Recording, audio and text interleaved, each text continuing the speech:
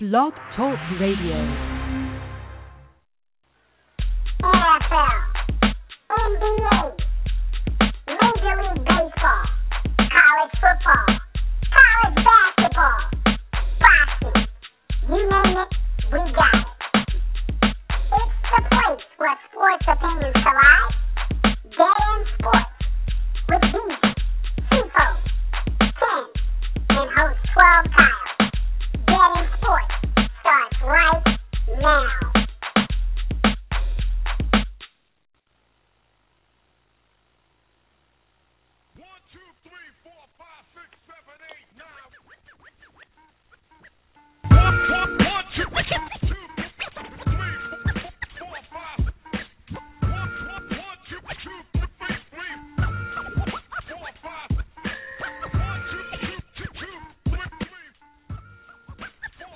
Thank you for tuning in once again.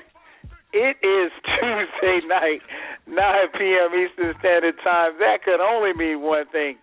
It is time for the best sports talk show on the internet. You are locked in for the next 2 hours to the Dead End Sports Show. I'm your host, 12 Kyle. The phone number to call in, area code 646-478-0356. Again, 646-478-0356. This is an interactive show. We ask that you not just listen to the show, but you got to be a part of the show. Participate in tonight's discussion. Now, there's a couple of ways you can do that. You can log into our chat room. Our chat room is always open and it's always interactive. Create a profile for yourself and join us in the discussion. Or you can hit us up. If you're on Twitter, go to twitter.com/deadendsports. Follow us. You can follow us individually. You can follow FIFO at FIFO247. You can follow B at Beezy430. You can follow Ken at KBINGE. And you can follow me at 12Kyle, the number 12KYLE. If you're on Facebook, go to Facebook.com/deadendsports. We have a Facebook page. Like our page. Become a fan of the page. Keep up with sports updates. We also have a lot of sports updates as well as our podcast can be heard on our website. Go to deadendsports.com. If you're on YouTube, make sure that you go and watch and subscribe to our channel. It's at youtube.com/deadendsports. Like I said, watch, subscribe, and more importantly, share. Share it with your friends, everybody. Hit us up. Remember, this show is being broadcast live each and every Tuesday night. So in the event you cannot listen to the show live, make sure that you check out the archives at blogtalkradio.com/deadendsports. You can also catch us on Stitcher. If you have an Android or iPhone, download the Stitcher application for free. Doesn't cost you anything. Create a profile, and you can listen at your leisure, at home, or on the go. You can also, if you have an iPhone, check us out on iTunes. And if you ever listen to us on Stitcher or iTunes, leave us a review. All reviews will be read over the air. Again, the phone number to call in, 646-478-0356. Again, 646-478-0356. Once again, I'm your host, 12 Kyle. A lot of stuff to talk about. To be honest, 2 hours probably isn't enough, man. I mean, it's a lot of stuff going on. We're definitely not the Lone Ranger. We're going to have it all covered for you tonight. A big trade just went down. We're going to be talking about tonight. Trade is actually supposed to go down, and it actually is going to go down probably within the next week or so. We're going to talk about that. We're going to talk about the NBA race for MVP. We're going to get it hot and heavy. Of course, I will not be doing this show alone. We'll be joined by my partners in crime. Let's bring on the fellas. First, the beat maker of the crew, the man who has, quite frankly, he has a hard time keeping those alligators down. Ladies and gentlemen, boys and girls, my man Beezy. Beezy, what up, though? What up, though? What's good? Kyle, what's good? Chilling, man. What's up with you? Man, chilling, man. Just been freaking busy like crazy, man. Been busy last couple of weeks and stuff. No doubt. Hey, you know my motto, man. Busy is always good. Busy is always good. Next up, man, got to bring in the point guard of the crew, my man FIFO. FIFO, what up? Yo, what's good? Chilling, man. What's up with you? Man, chilling, man. Enjoying my day. Oh, you got a cold, man. Nah, man. Just like B, man. I've been going hard. Hey, don't do like Mike C. trying to go hard in the paint. Last but not least, hey, Professor X, my man Ken. Ken, what up? Fellas, what's good? Chillin', what's up with you, man? Yeah, we got you. Nothing, man. All right, yeah, nothing, man. Just sitting there chilling, man. Just doing some work, man. Getting ready for the show. Man, it's a damn shame what Cleveland was doing to the Boston Celtics, man. They had them boys by almost 40 going into the fourth quarter, man. They wrong for that. They wrong for that. And it's wrong what Cleveland and Urban do to Love. Every time, whenever they play, Love can't do a damn thing when the two of them on the court. But anyway, but yeah, man, crazy day, and looking forward to getting the show on. Oh, look at Atlanta trying to make a comeback against the Houston Rockets. What's that? Okay. No, Atlanta was getting smashed by the Rockets, man. They're trying to mount a comeback. They're down by 4. Well, they were down by 4. They're down by 7 now. No doubt. We'll keep the scores coming in as you guys listen. 646-478-0356 is the phone number to call. Before we get started on tonight's show, man, gotta actually start the show off with a little somber news, man. Basketball just recently lost a guy who we all watched and played in the early to mid '90s. Anthony Mason, former Knick. He played several teams, but most notably with the New York Knicks. Unfortunately, passed away at the age of 48 due to congestive heart failure.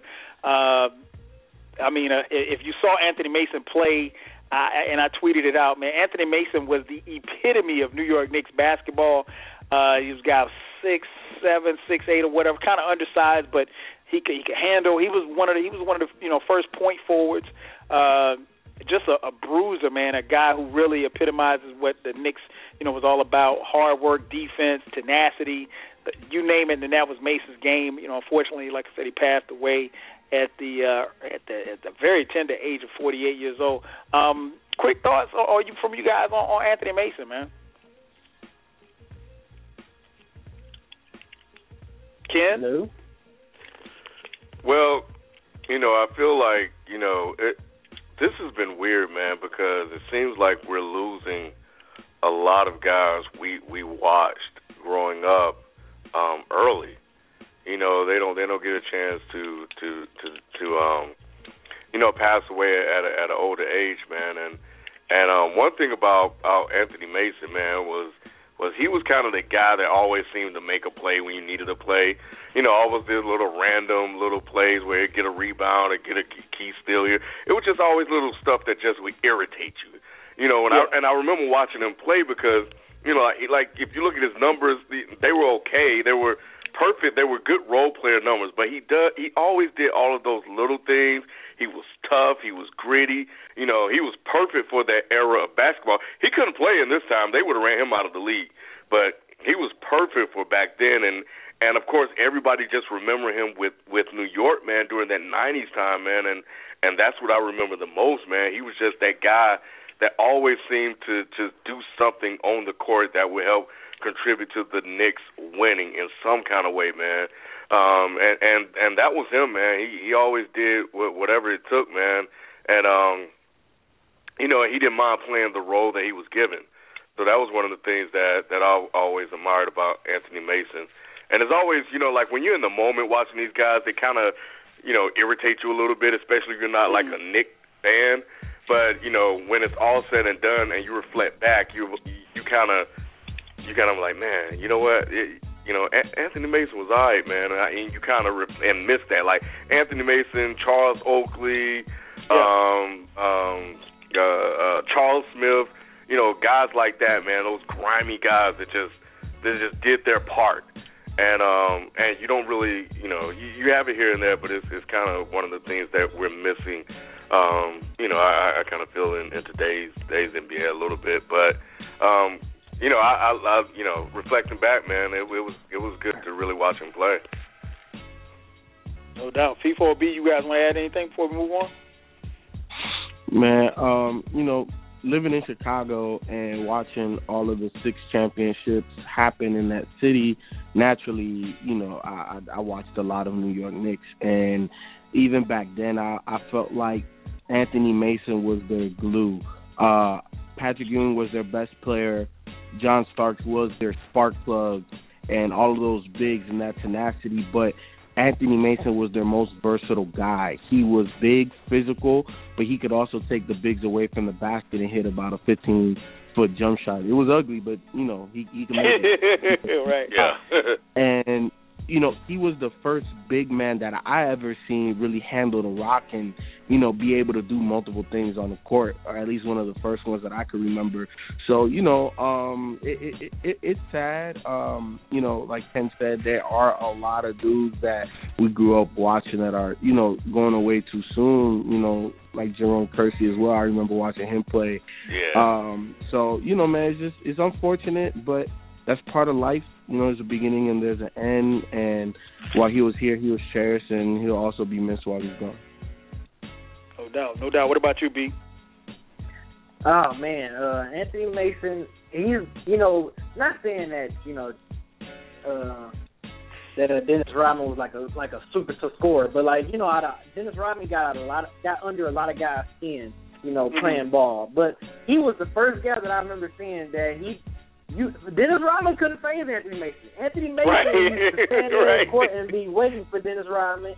He was waiting for any antics that Dennis Rodman had prepared for him, and then never cracked Anthony Mason. He was one of the first guys that I've seen him go up against Rodman, and he didn't back down. Like, he didn't let Rodman get in his head. And that's one thing I do remember about him the most, is that, I used to be like, man, Rodman used to get under Karl Malone's skin, used to get under Charles Barkley's skin, he used to get on Kevin Hale. All these power forwards and forwards, he used to got to get under their skin. But Anthony Mason, he was like, dude, what are you doing? Dude, seriously, that didn't phase him. So that's one thing I do remember. Ken touched on some good points, too, that I was going to say. But, yeah, that's just one thing I do. And another thing I remember that sticks out like a sore thumb is that he didn't let Rodman get under his skin. When Rodman used to get under everybody's skin. No doubt. That's a great point. I forgot all about that. He would definitely be missed, man. Rest in peace, Anthony Mason, and his family, friends, and his fans all across the world. So definitely rest in peace. The phone number to call in, 646-478-0356. Again, 646-478-0356. We were going to open up this show talking about the MVP race, and we're going to talk about that because that's hot and heavy. We just saw a game on Sunday that between two MVP candidates in LeBron James and James Harden, a.k.a. Mr. Kick in the Nuts. But we'll get to that in a second. There was some breaking news about a little more than an hour ago. The Philadelphia Eagles are prepared to trade, and the trade has been set. It just cannot happen at least until next week because the actual NFL calendar year will have begun. But the Philadelphia Eagles will trade away all-pro running back LeSean Shady McCoy to the Buffalo Bills, and the Bills will receive linebacker Kiko Alonso. I know many of you listening right now are probably thinking, who the hell is Kiko Alonso? Which is what I said, because when the trade came across my phone, I said, well, who the hell is Kiko Alonso? Kiko Alonso is a very prominent linebacker, a very promising linebacker, and he is, but he's not a all-pro. He's a guy that was had a great rookie season. He is actually coming off a ACL tear, so he is damaged goods, if you will. And he missed the entire 2014 season. He was also a guy who finished second among defensive of the year, rookie defensive of the year voting in 2013. He's leaving the Buffalo Bills and headed to the Philadelphia Eagles, and in return, new head coach for the Buffalo Bills, Rex Ryan, is going to get one of the, and I think we all probably agree, a top 5, even if you don't put him in the top 5, top 10 running back in Shady McCoy. So that being said, FIFO, what do you make of this trade, man? I think so far what I could conclude is that maybe Chip Kelly's a little bit off his rocker. he got final say-so on all roster moves. There's been speculation of him trying to move up to get Mariota. Now he's moving arguably his best player. He got rid of his best wide receiver last year. And I don't know if I can say that Philly is moving in the right direction. I don't know what the basis of the team is anymore. So, I'm just about to watch and see if he's right or if he's just, just expediting his time before they get rid of him. So I think it's interesting. I think Philadelphia going into the season is becoming an interesting story. And one caveat I forgot to mention is that Kiko Alonso actually played at Oregon under Chip Kelly when Chip Kelly was at Oregon. So he knows the guy. They have a relationship. I know that matters for something, but still. I'm still kind of dumbfounded by this whole trade. Before I have to give my 2 cents, Beezy, what's your take on it, man? I mean, Kiko Alonso for Shady McCoy. Man, I don't. I mean, what the hell is Philadelphia doing? Like, what are they trying to do? Giving up, arguably, I think we ranked in the top 3 easily running backs in the league, and they trade him out. When we did our top 5, when we did our top 5 running back, he was in, I think, all of our top 5. Yeah, he was top 3. I think most of us have there's either one. I mean, not one, but like 2 or 3. I know you and Ken had AP, but right. Yeah. Yeah, man, I don't know what to make of it. Where's Q, man? I need answers, man. Q's gonna call in. He's gonna call in. The 6th man, he's calling in.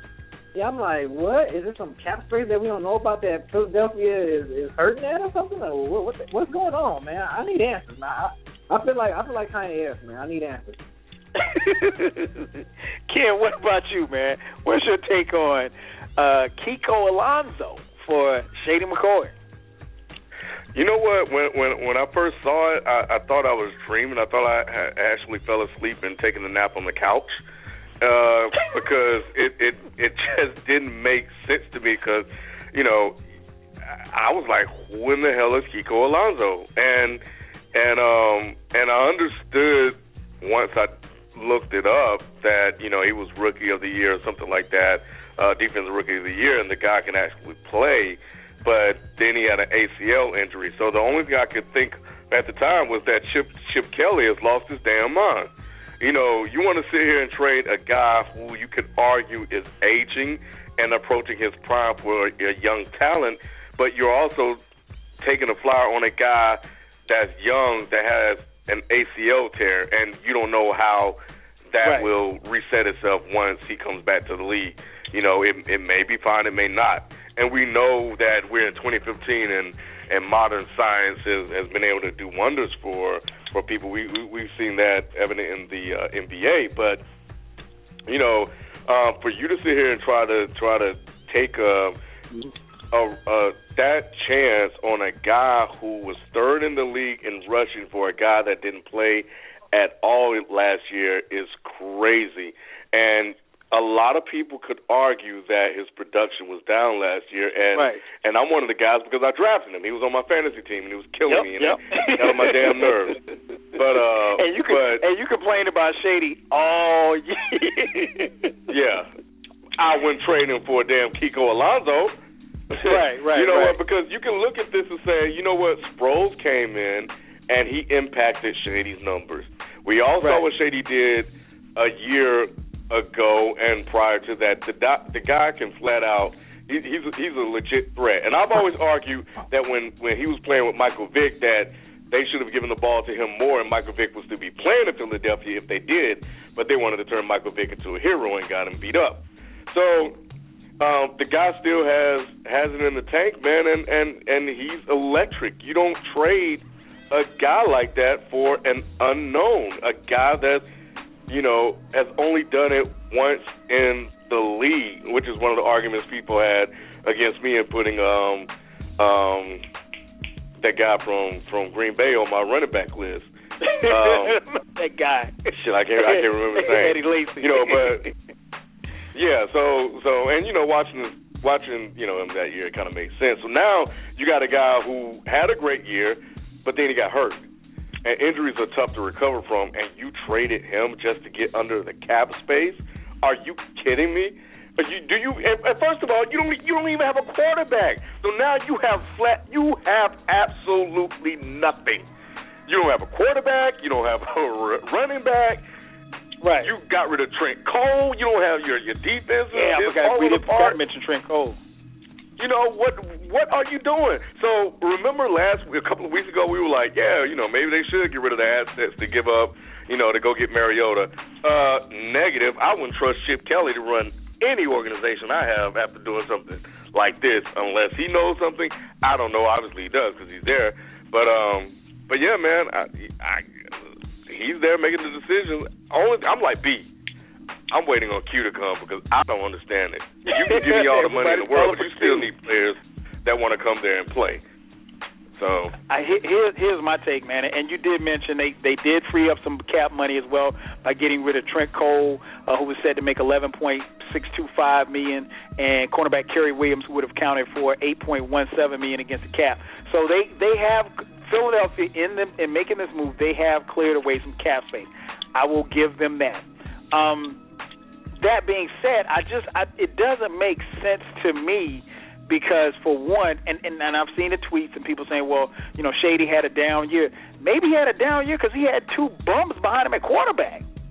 You ever thought about that? And Philadelphia is I'll be the first to admit I haven't seen a whole lot. I didn't see a whole bunch of Philadelphia football last year.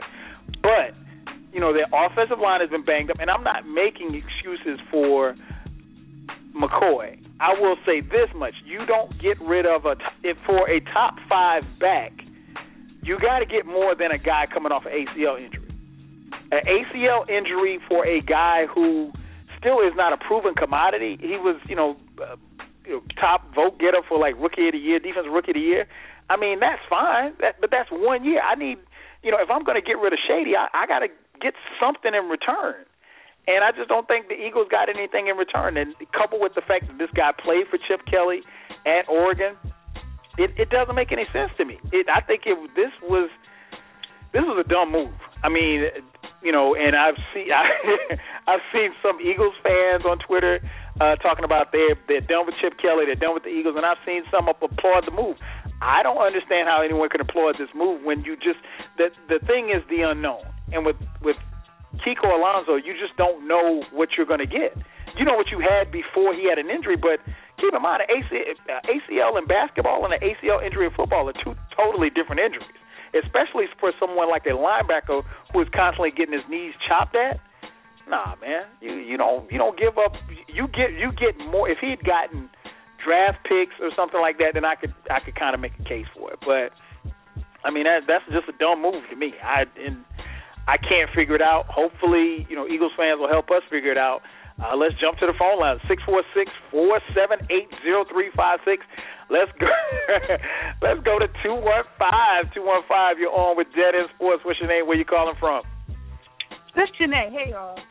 Janae, what up? What up, Janae? Hey, how y'all doing? Can y'all right. 2 weeks in a row. Q called in yet? No, Q is he's up next.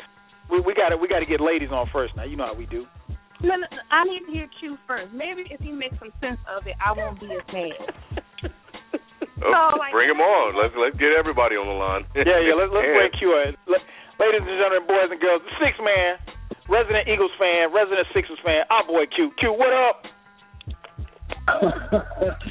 Oh man. All right. So what's up, everybody? Everybody having a good night so far. You the Eagles fans, so we got you and Janae on. Y'all the Eagles fans. Make some sense of this, Q. Tell us what your thought process is. For you? All right, I got you. Simple as this. Everybody calm down. I want to reiterate. We don't care, Q. The Eagles, the Philadelphia Eagles, last time I checked, have no Super Bowls. Correct? Can we all agree on that? We have no Super Bowls, all right? Chip Kelly, from the very beginning, has said that he wants his guys. He doesn't want Andy Reid's guys. LeSean McCoy was scheduled to make $12 million this year. He's going to be 27 going into this season. When you start to hit the 28, 29, 30 mark, you start to lose your production. And Chip Kelly has often said that LeSean runs from east to west way too much. He's not a Marshawn Lynch. He's not a guy who can stiff arm. He's not a guy who, can break a game open by himself. He needs the holes there so he can do stuff in space.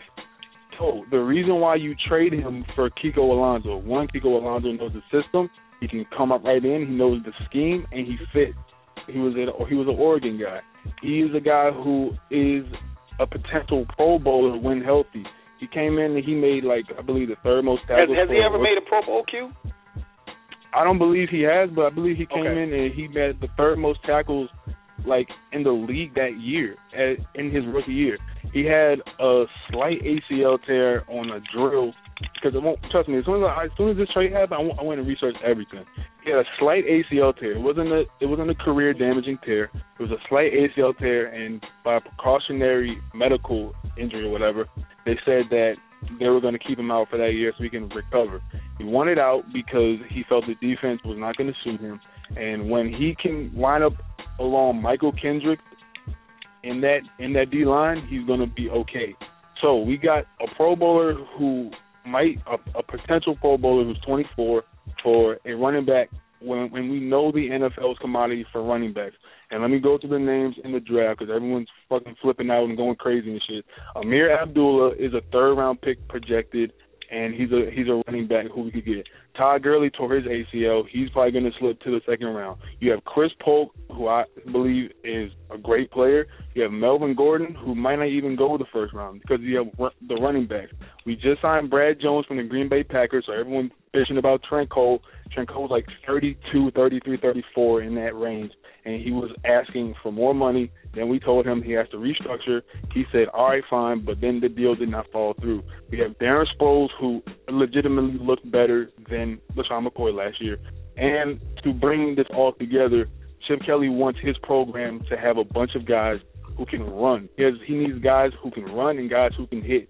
We are going to cut D'Amico Ryans and Riley Cooper, those two guys that we do not need. We have $40.1 million in cap space.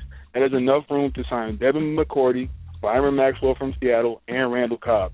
And we are going to get Marcus Mariota because my sources are telling me the same guy who said for weeks before it happened that Deshaun Jackson was going to get cut, he said a deal is going to happen.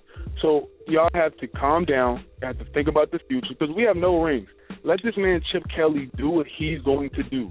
If it flies, great. If it fails, we're right back where we were with no rings. So why are we acting like we're wrecking the franchise when we have no rings to begin with? Let the man build his program, and let's see what happens. I'm on board. Everyone else should be as well.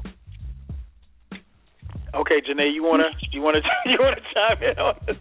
Man, all right. Listen, I hear you, and I'm glad I listened to you first before I said what I had to say. But I think I'm just more emotional about it because I've been an Eagle fan since I was in the womb, and I want rings. I'm tired of supporting the Eagles year in and year out, and we get nothing for it. I get he wanted to bring in his people to win the chip, but I don't care about you wanting to bring in your people. Keep the best people that you already have and get your chip that way. I don't know. I'm just defense is emphasis for us this offseason. Last offseason, we had Bradley Fletcher and Kerry Williams. Would you rather see Bradley Fletcher get literally just demolished by Dez Bryant every Sunday, or would you rather us get Devin McCourty and Byron Maxwell? But there's no guarantee in you getting those guys, though, Q. I guarantee you Byron Maxwell will be an Eagle this Tuesday. I guarantee you Byron Maxwell is an Eagle this Tuesday. There's no way you have $40 million in cap space and you do not make a move. It's going to happen. Everyone's emotional because we love LeSean McCoy, and I was for a minute. But then I was I'm a Sixers fan, so I'm used to these type of moves. So I was let me go ahead and break it down, these analytics, and try to understand. To the outside looking in, oh, my God, you traded LeSean McCoy. But when you were paying $12 million for a running back, and this is one of the deepest running back drafts that we've had in the last few years, and people like C.J. Spiller who will possibly take less than $12 million for a 3-year contract, then you're taking a gamble, but the upside is much greater than what you're giving up. You're giving up a guy who doesn't put fear in the hearts of linebackers unless he's in space. And if we can get a guy who can rush through the hole and make moves in space like a DeMarco Murray, a Marshawn Lynch, a Le'Veon Bell. By the way, Le'Veon Bell was in the second round, I believe, out of Michigan State. There are ways to build through this. It just all goes away when free agency comes up. It all goes away. Everyone's acting emotional, but just calm down, bro. Just calm down. It's going to be all right. It's going to be all right. I'm just tired of Eagles making, moves like this, and then by the time the Super Bowl comes, we don't have nothing to show for it. It's just been an ongoing thing, and, I'm just tired of it. Yeah, I know. I've been sick of the Eagles since last year and how they did the showing, but we won't get into that because I'll get real emotional. I'll get real emotional on that shit, but yeah. I was kind of hoping that, maybe this season I'll come back around and, support the Eagles again with my full heart and not be mad no more, but this shit fucked me up. I'm side-eyeing. I'm side-eyeing the whole organization. I'm just tired of it. Well, we're going to see what happens. It's going to be interesting to see how this plays out, but right now the emotions are definitely high. Q might be the only Eagles fan that I know that has put a positive spin on it. Look, I'm on bleedinggreennation.com, and that's the SB site for everyone. And I'm gonna give you the poll right now. All right, the thread title is: do you approve of the LeSean McCoy trade? Let me tell you the numbers right now. I'm not the only person. The people who understand. All right, so the poll is 2,542 yeses to 900 no's. 2,000 people to 900 people saying yes. 70% of the site, which is a very die-hard website. That you're talking about fans that your fans, and I get what you're saying too. Also about the Chip Kelly wanting to guys in his program. The problem is that in the NFL, unlike college, you don't get 4 or 5 years. You get 3, maybe 4 years max, and if it doesn't work, they get your ass up out of there. I mean, it's not you're not going to have that kind of time. It's going to be interesting to see, man. It is definitely going to be interesting to see how it all plays out because and I get it because Shady McCoy he did have a down year last year, but again, you have to look at the talent that was around or lack thereof. If you don't have a quarterback in this league, you can't win. Period. And Mark Sanchez, come on, man. You can't. That's what I'm saying. I mean, we're not going to win with Mark Sanchez and Nick Foles at quarterback. So let this man make his Okay, draft. so if you're not going to win with if you're not going to win with Sanchez and Foles, and your offensive line was subpar at best, it doesn't matter who you put back there running back. I can understand not wanting to pay $12 million for Shady McCoy, but at the same time, you trade him for a linebacker coming off of ACL. That just why not give them Riley Cooper from the jump? Why you gotta give LeSean for who the F is Kiko the Cowardly Lion? I don't know who he is. Yeah, you have to. Why not give them Cooper for Kiko if he came off of We're probably gonna cut Cooper. Huh? We're probably gonna cut Riley Cooper. Riley Cooper, there's an exception coming in. I think it's coming in June where you can cut a player who's under contract. And we have to cut 3 players, so I think he'll be among one of those players, and we're going to draft a wide receiver, or we're going to sign one. So, I mean, people are not looking at the bigger picture. These holes are going to be filled. We let go of Kerry Williams, Todd Harriman, who I believe is 33. There are good guards in this draft. There are a lot of pieces that can plug right in and be good for our team. A lot of people say, why'd you let go? The bigger picture is the Super Bowl ring, right? Yeah, the bigger picture is being in Super Bowls and winning them, not just going. And I assume for all these seasons, that has been the bigger picture. All the moves they make, all the deals that they do is to get a ring, and we still don't have any, and you get rid of a top 3 running back, and that's supposed to increase our chances of getting a Super Bowl ring? And you didn't get a pick for it. That's the thing, too, Q. You didn't get a pick for him. That's the thing that you got me scratching my head. You can't get a pick for him because his contract will only demand you literally could not get a pick for him. No, I know. That's what I'm saying. I mean, if yesterday if I told you that you were going to get rid of Shady McCoy and you weren't going to get a draft pick in the process, you would have looked at me like I was crazy. Not really, because he's got all that money on the books already, and at most he's going to command a 3rd round pick.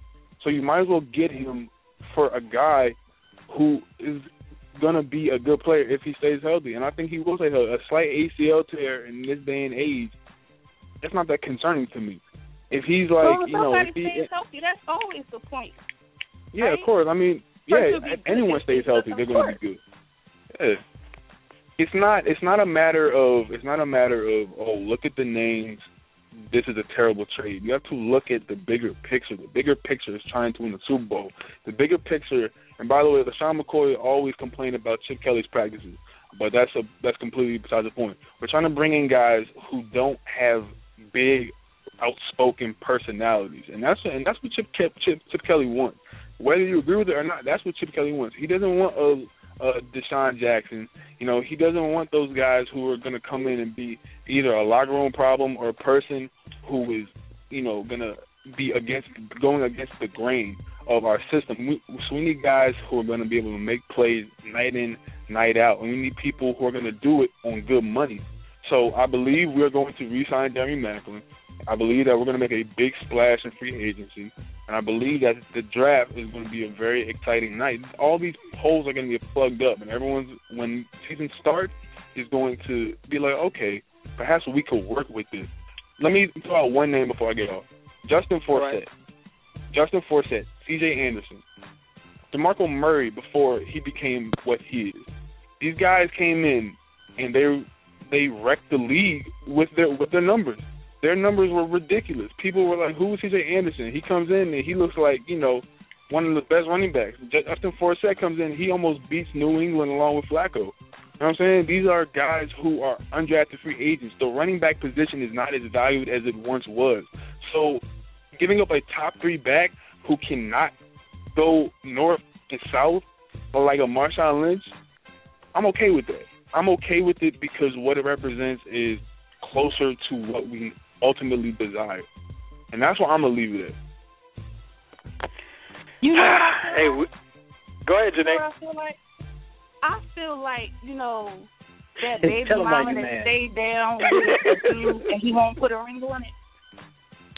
That's what I feel like right now. Like, I feel like that girl that just loves a man so much and he just keep doing dumb shit after dumb shit after dumb shit. And I just stay down with him anyway, hoping that he'll give me a ring.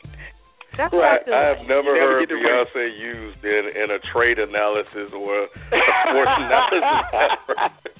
That's how I feel. Hey, you know what? I don't think Beyonce's ever been mentioned on this show before until now.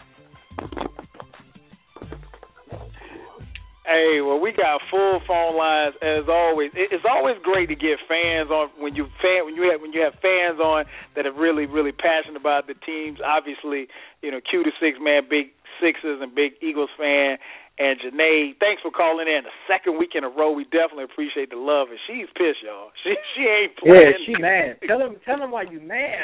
Just hang tight, man. Yeah. I'm being nice. Y'all don't know how much I really want to go off. I'm being nice. Hey, well, as always, thanks for calling in, Janae. Thanks for calling in, Q. We definitely appreciate the love. No problem. Man. Trust the process. Phone number they call 646-478-0356. Again, 646-478-0356. Let's keep the phone calls coming, man. Everybody wants to talk. Let's go to area code 410. 410, you're on with Dead End Sports. What's your name? Where you calling from?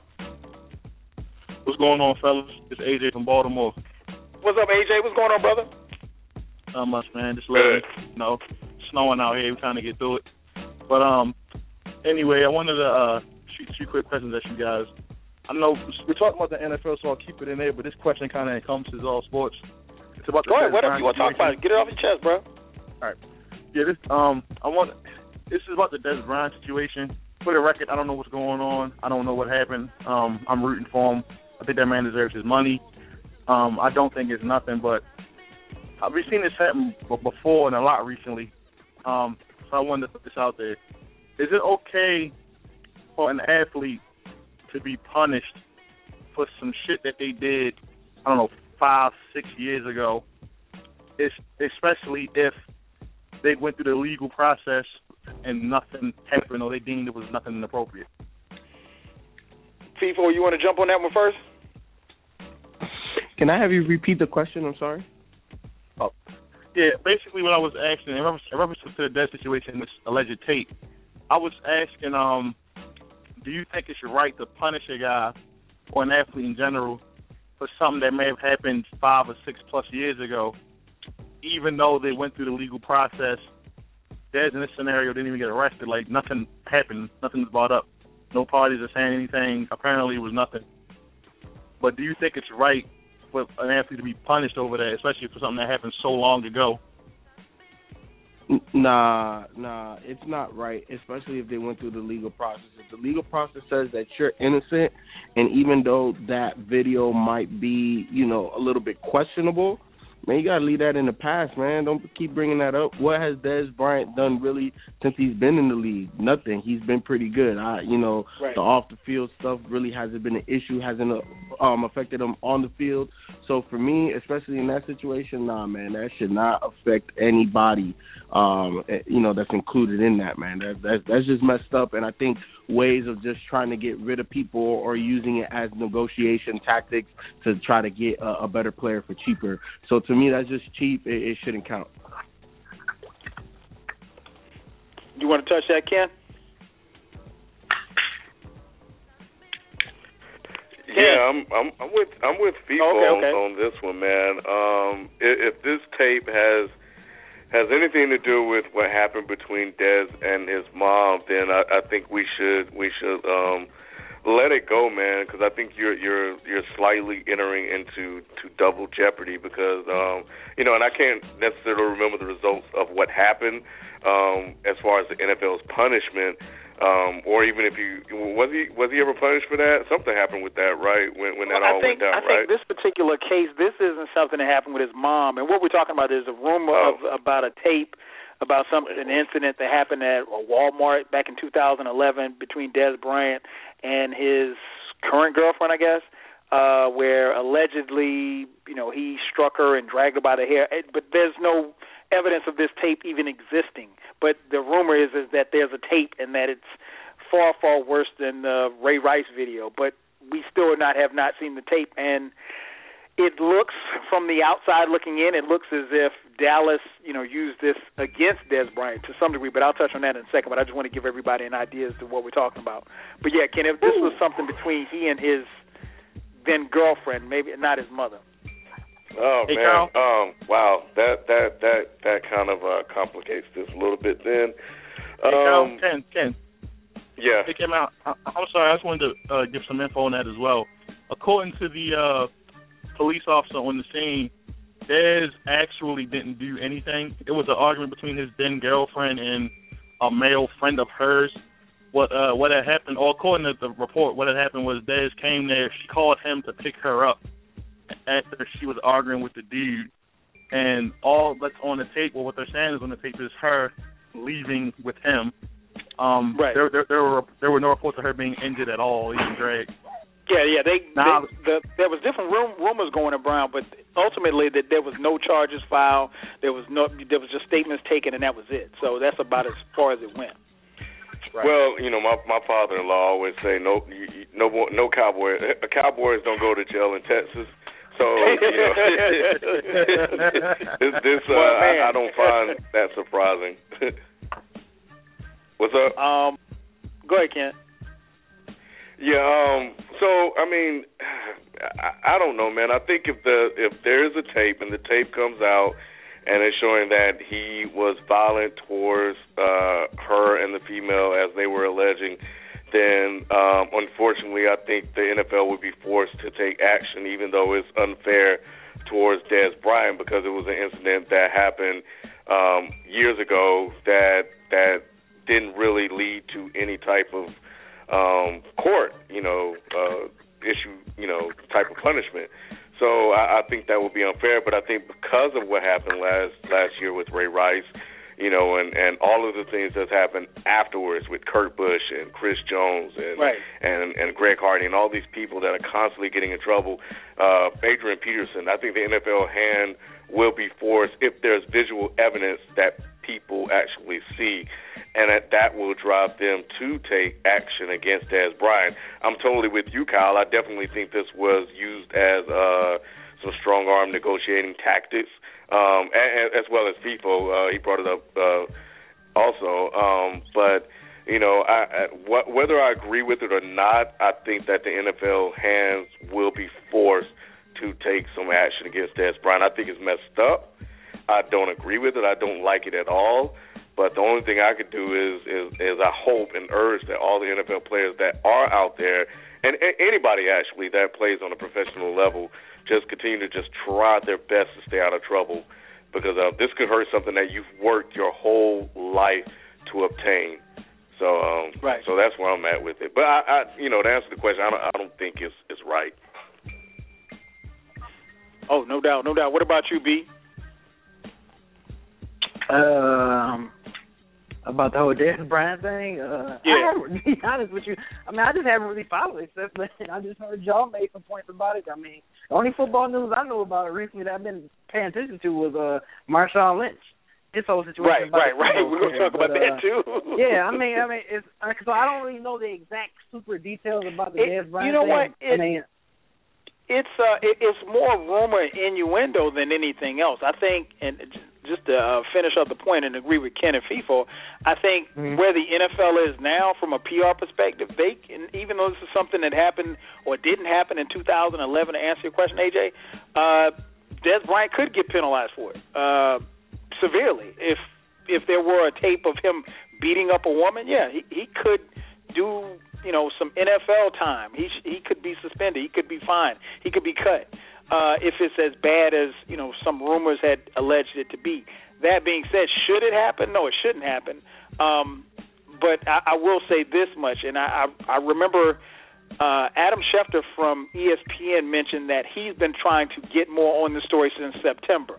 So if Adam Schefter knew about a story, or about a tape, or an incident that may have happened or didn't happen, rest assured the Cowboys did too. Keep in mind there was no mention of this by any Cowboy, anybody in the media, or anything else like this. These last few weeks, we knew that it was coming up to the time where they were going to franchise Dez Bryant, and Dallas knew that they were going to franchise Dez Bryant. Dez Bryant probably knew. To me, this looked like a PR move by the Cowboys, by their organization, to kind of soften the blow as to franchising him, because they don't have to give him a long-term deal. What they're trying to do is they're going to try to get Romo to restructure his deal. They're going to try to. They know ultimately Murray can demand a lot more on the open market, but Murray ultimately wants to stay in Dallas, so they're going to try to get him a little cheaper than they probably would anywhere else. And that's how and they still have some other pieces on defense they didn't want to re-sign.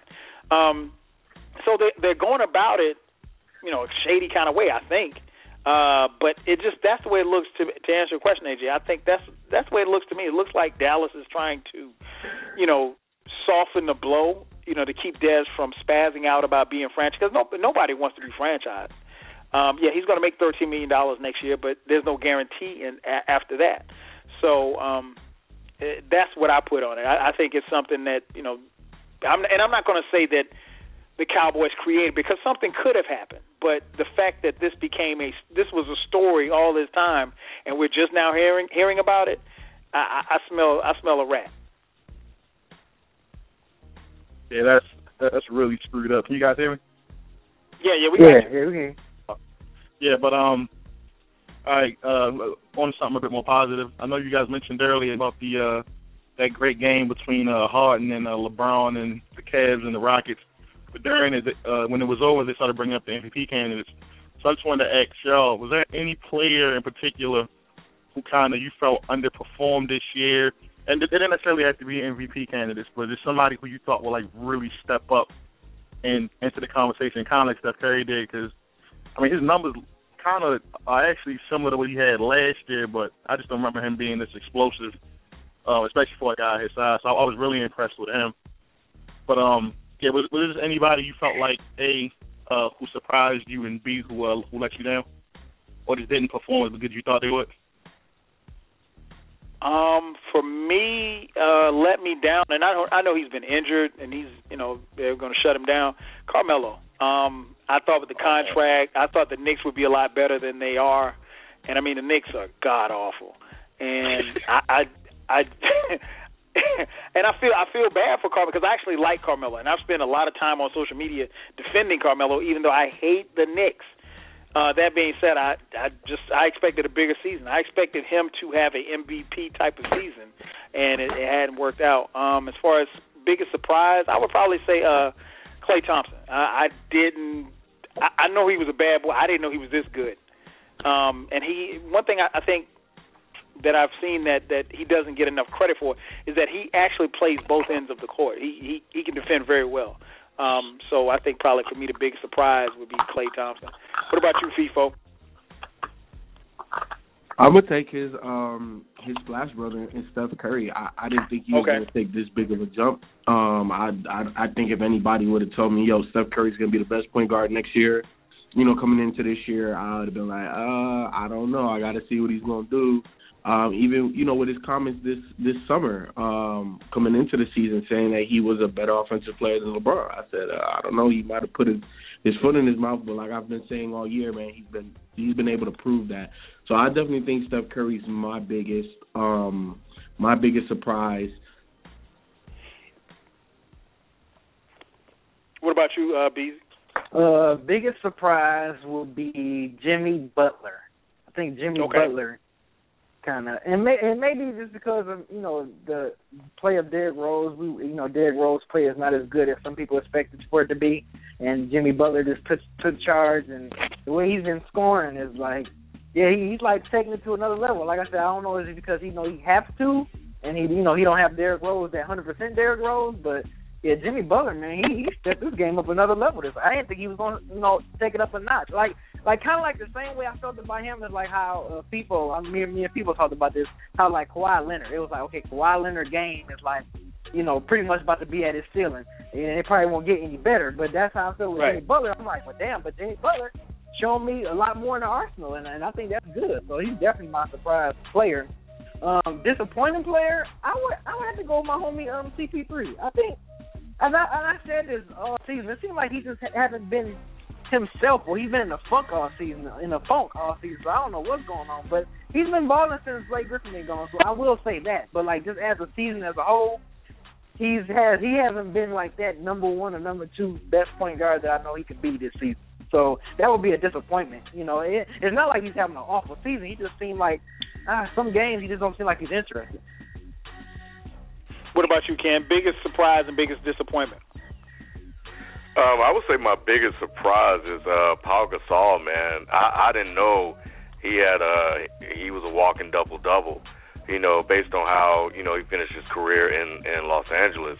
But to put up, 18 and what is it, 11 or so a game, man? No, 18 and 12, in Chicago with all of those. You're talking about Joakim Noah. Like, he's making Joakim Noah's numbers look bad, because he's playing as well as he is.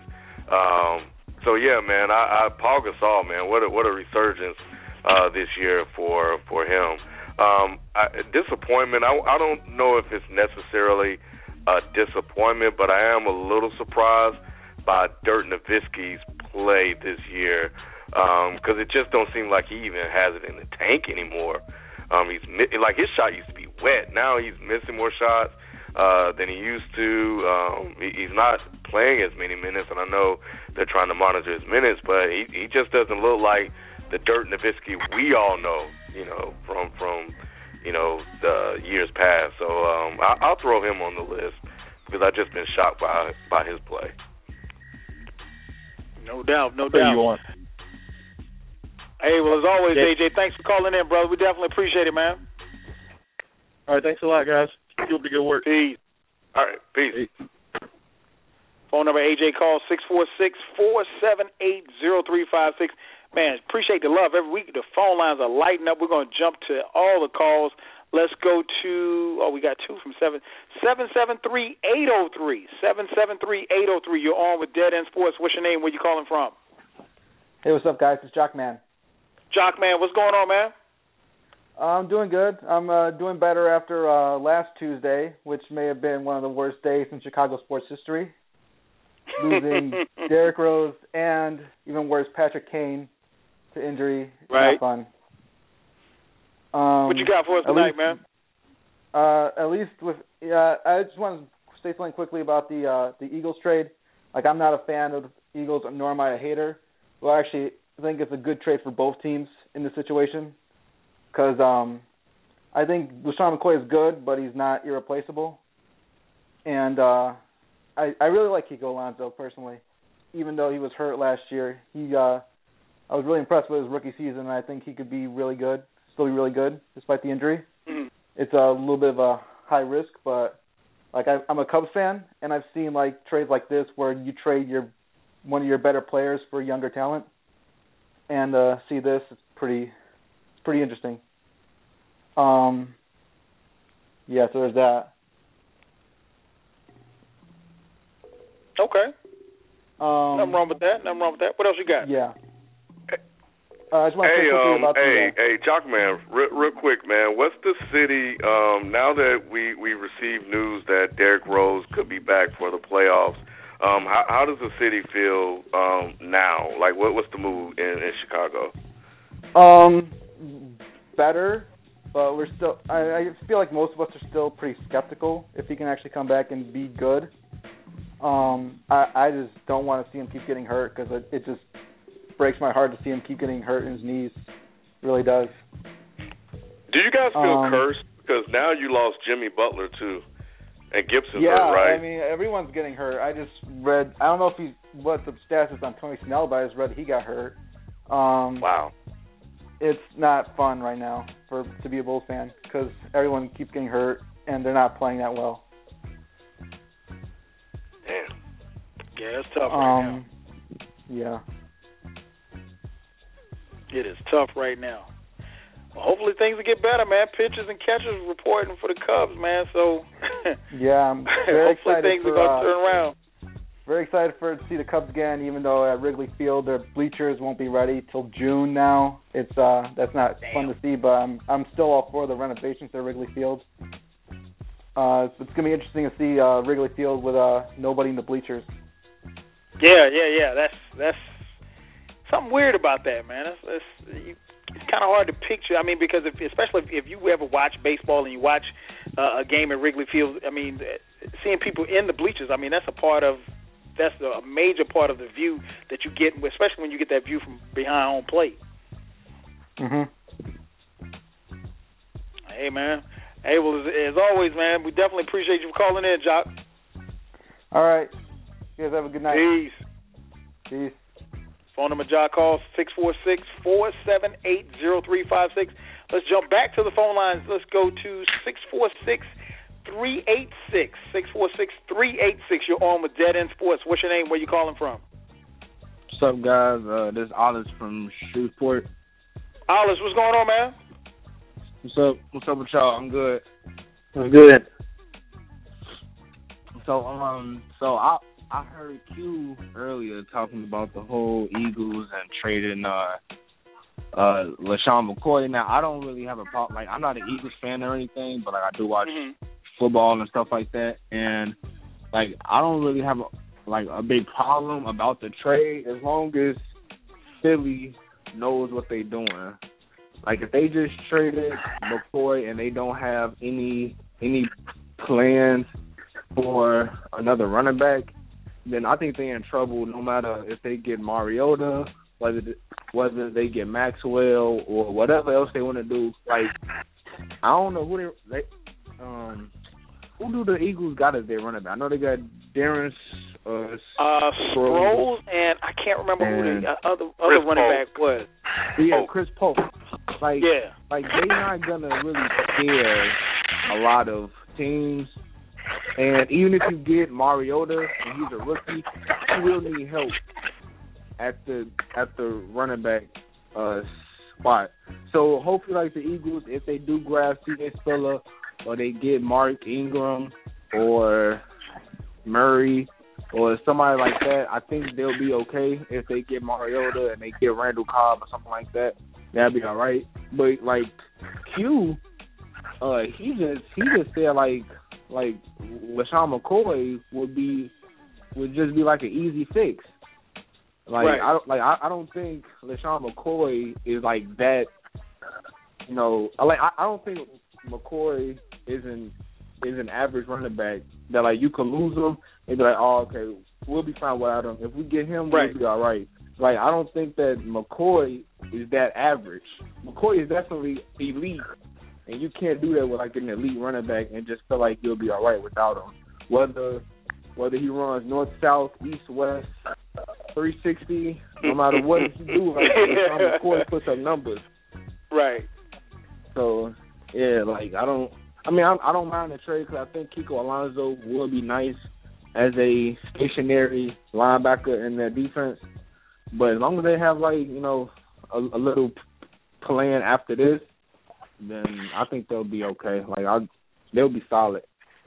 And with the whole like D-Rose thing, because I am from the city of Chicago, for me, seeing D-Rose back to D-Rose, I don't even have a problem if he comes back and he's not the D-Rose that I once loved. If he's like a solid average point guard, I will be okay if I just see him put effort, and if I see like hunger in him to actually win a championship, I'll be okay if he only averaged like 15 points in the playoffs and like he just puts in his best. I don't want him to say, I'm going to just wait until next year, because I don't think that we have that much time.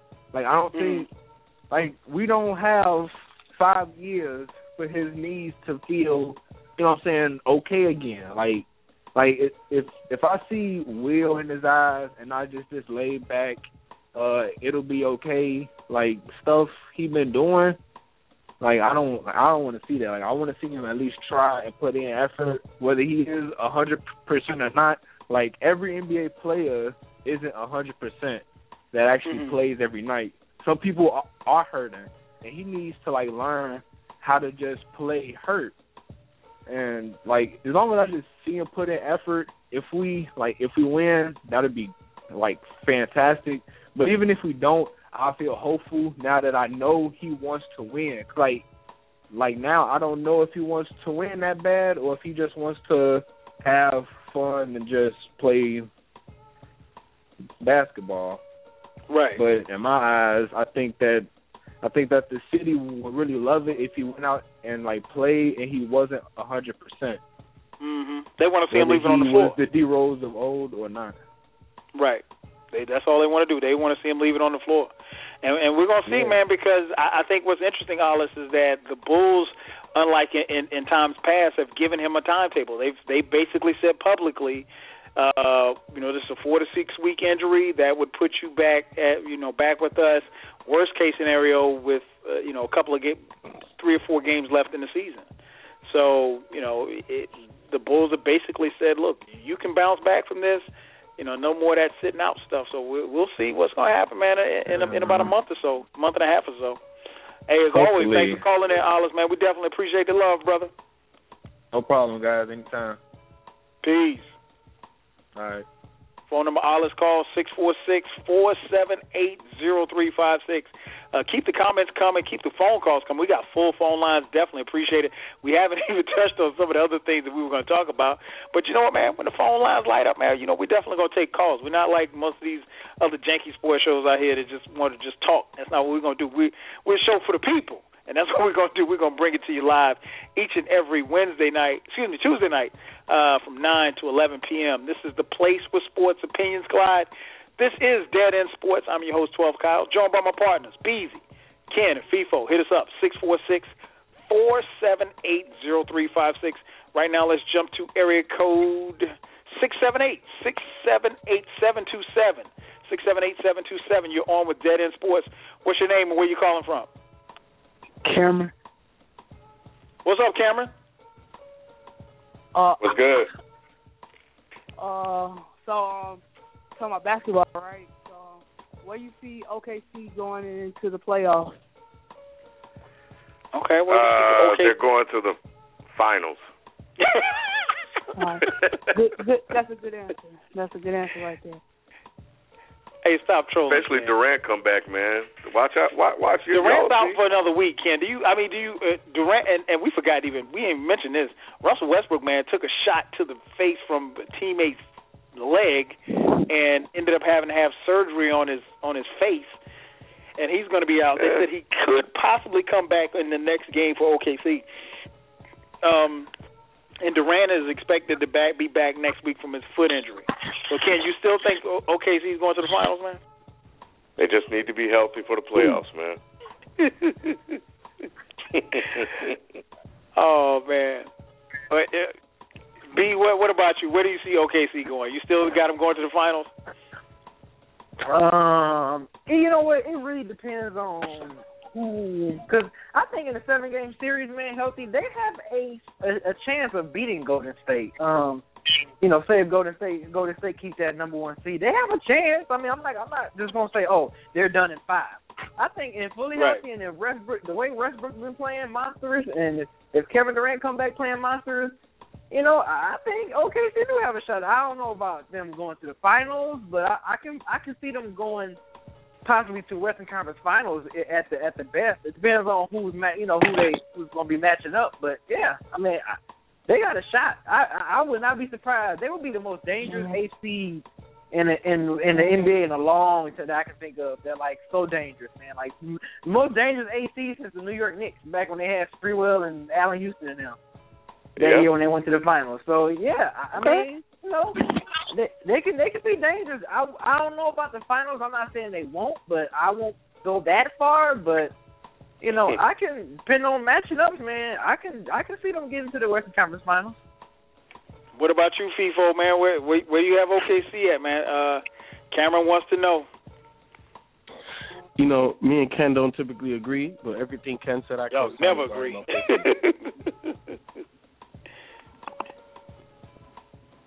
Yeah, everything. So where you have FIFO? I said everything that Ken said, I co-signed regarding OKC. Okay, all right. Well, for the record, Cameron, I think OKC, especially if they don't get out of that 8th slot, they'll be one and done. I don't think in a 7-game series. I couldn't see them going that far. And if they're the 8th seed, they would have to win 4 series all on the road. And I just don't see it. Question.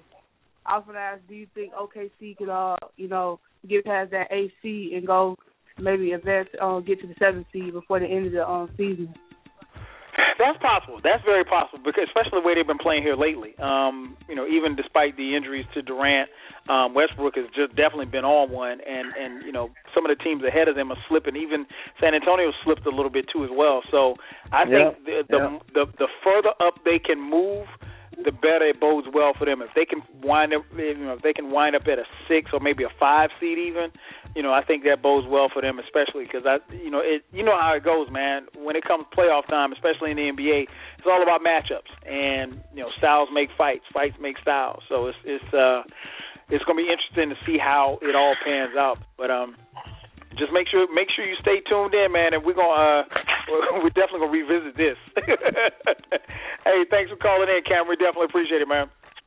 All right, thank you. Peace. Phone number Cameron call 646-478-0356. Let's jump to the phone lines. Let's go to 770. 770, you're on with Dead End Sports. What's your name? Where you calling from? Hello. 770, you're on. Yes. My name is Jamal. Jamal? Yes, my name is Jamal. What's up, Jamal? Yes. Hello, I'm a Hawks fan, right? And then I want your opinion on the Hawks going to the finals. You saw the game we just had with the Rockets a while ago, and it came back from a tremendous comeback. We were down by a lot, but we came back and won the game. Yeah, you guys finished that game on a 24-6 run, I believe. That's what we do, Ken. Oh God! Stop. You damn right, I'm a Hawks fan. Okay. Me too. I'm from Atlanta. I'll let y'all have this. Hey, unlike my man Ken over there, he's not a Hawks fan, but yeah, the Hawks won tonight, man. Big win at the crib over the James Harden-less Houston Rockets, but a big win. And Hawks have somebody from Cleveland coming in on Friday night. We need to make our way down to that game for real. But yeah. To answer your question. And this is not me just being a homer. I think the Hawks have an excellent chance to make it to the finals. Thank you. Especially if you don't, because I think the biggest threat for the Hawks is Chicago. I really don't think Cleveland in a 7-game series. And no, don't get me wrong. I think that's a 7-game series. But I like the Hawks' chances, man. And that's not just me being a fan. I'm just keeping it real. No, Kyle. No, it's not going to happen. And Beasley has said on several occasions that this team reminds him of the 2004 Pistons team. And, I mean, you got to go with B. No, I don't. Kyle reached on the line like, hey, you got to go with that. Man, the Hawks start slow. They're a jump shooting team. Come on, man. I need to see Horford in the post more. I've been watching them play, man, and I'm seeing some chinks in the armor. You know what I'm saying? And I don't know if they're. Look, I'm always the best record in the NBA, Ken. I mean, I don't know what else to tell you. You can keep seeing chinks. Right. We're gonna keep seeing wins. Hey, Jamal, we got full phone lines, man. Got to jump to more calls, man. Thanks for calling in, brother. All right. Peace. Love it when the Hawks fans call in, man. Love that. Man, we got so many people. Hey, we definitely appreciate the love. Appreciate everybody calling in. Let's go to area code 678-678-308. 678-308. You're on with Dead End Sports. What's your name? Where you calling from? What's up, Jalil? I'm from Lithonia. Jalil, what up, man? What's going on? What's up, man? I heard what you said about the Hawks making it to the finals. Like, I just want to say, just like the other Atlanta teams, I kind of don't trust the Hawks in the playoffs, because, like, they don't have that one player that can just give you a basket whenever you need it. So, like, I really don't agree with you saying the Hawks have a better chance than the Cavs to go to the finals. Just don't see it. Keep watching. There's a guy named Trinidad James who said, don't believe, just watch. Yeah. The great orator, Trinidad James. Ever heard of him? Oh, God. Yeah, one wonder. Right. What there you got go. for us, Jalil? You said what? What you got for us? Okay, but the real thing I wanted to say was, so with LeSean McCoy getting traded to the Bills, what do you see the AFC East ranking in the top division of the NFL next year? With the Jets also having a projected $49 million in cap space. Oh man, that's a good question. Ken, what's your take on it, man? I mean, Rex Ryan is making moves already. He's making moves.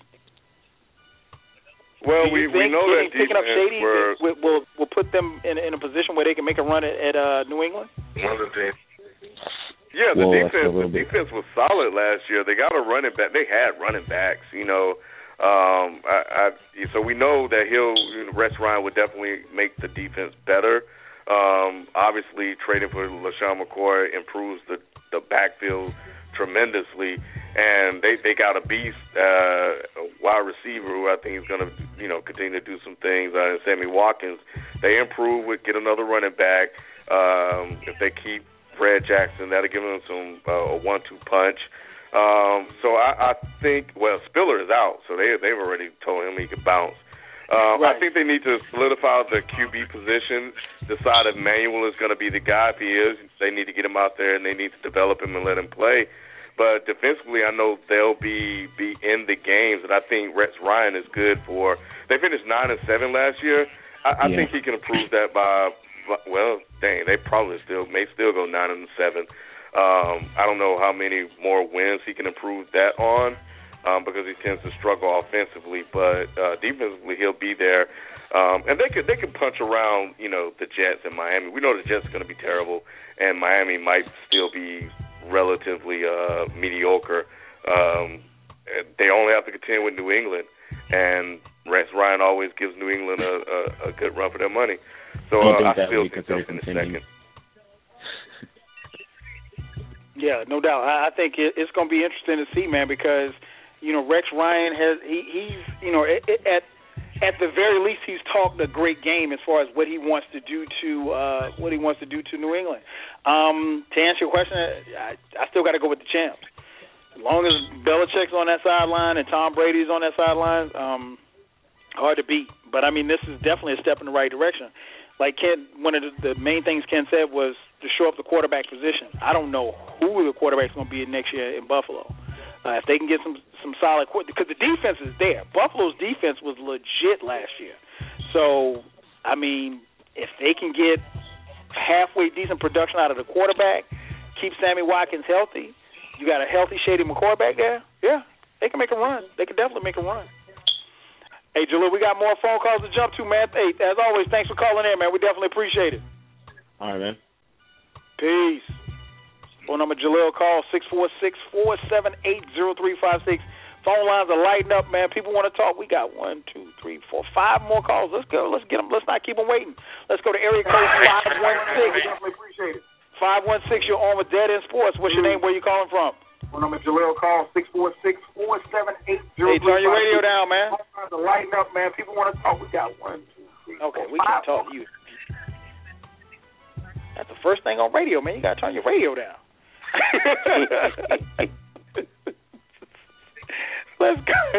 Let's go to 678-523. 678-523. You're on with Dead End Sports. What's your name? Where you calling from? 678. All right, I guess he's just listening. Let's go. This is my boy, my man Ryan. Ryan, what's going on, man? What up? What up? What's up, Ryan? What's up, guys? How you guys doing? Good, man. What's up with you? Drying off from shoveling snow.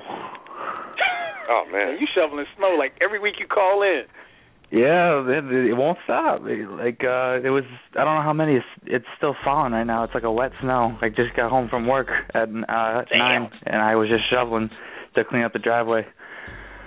Oh, hang in there, man. Hang in. At least it's a good workout. It's a good workout. Yeah, I feel it on my back. What you got for us tonight, man? I got a couple things. First thing first, I had no idea about this trade. Like, I was just logging into fantasy basketball, and then I just saw it right there in, like, red. And I no idea. It's crazy. But yeah, I agree with Ken. And I talked about this with my friends from, like, the fantasy football league. They need a quarterback. Like, they can get a better running back. The running back game is not that big of a deal. It's an improvement, but the biggest problem is the quarterback. That's it.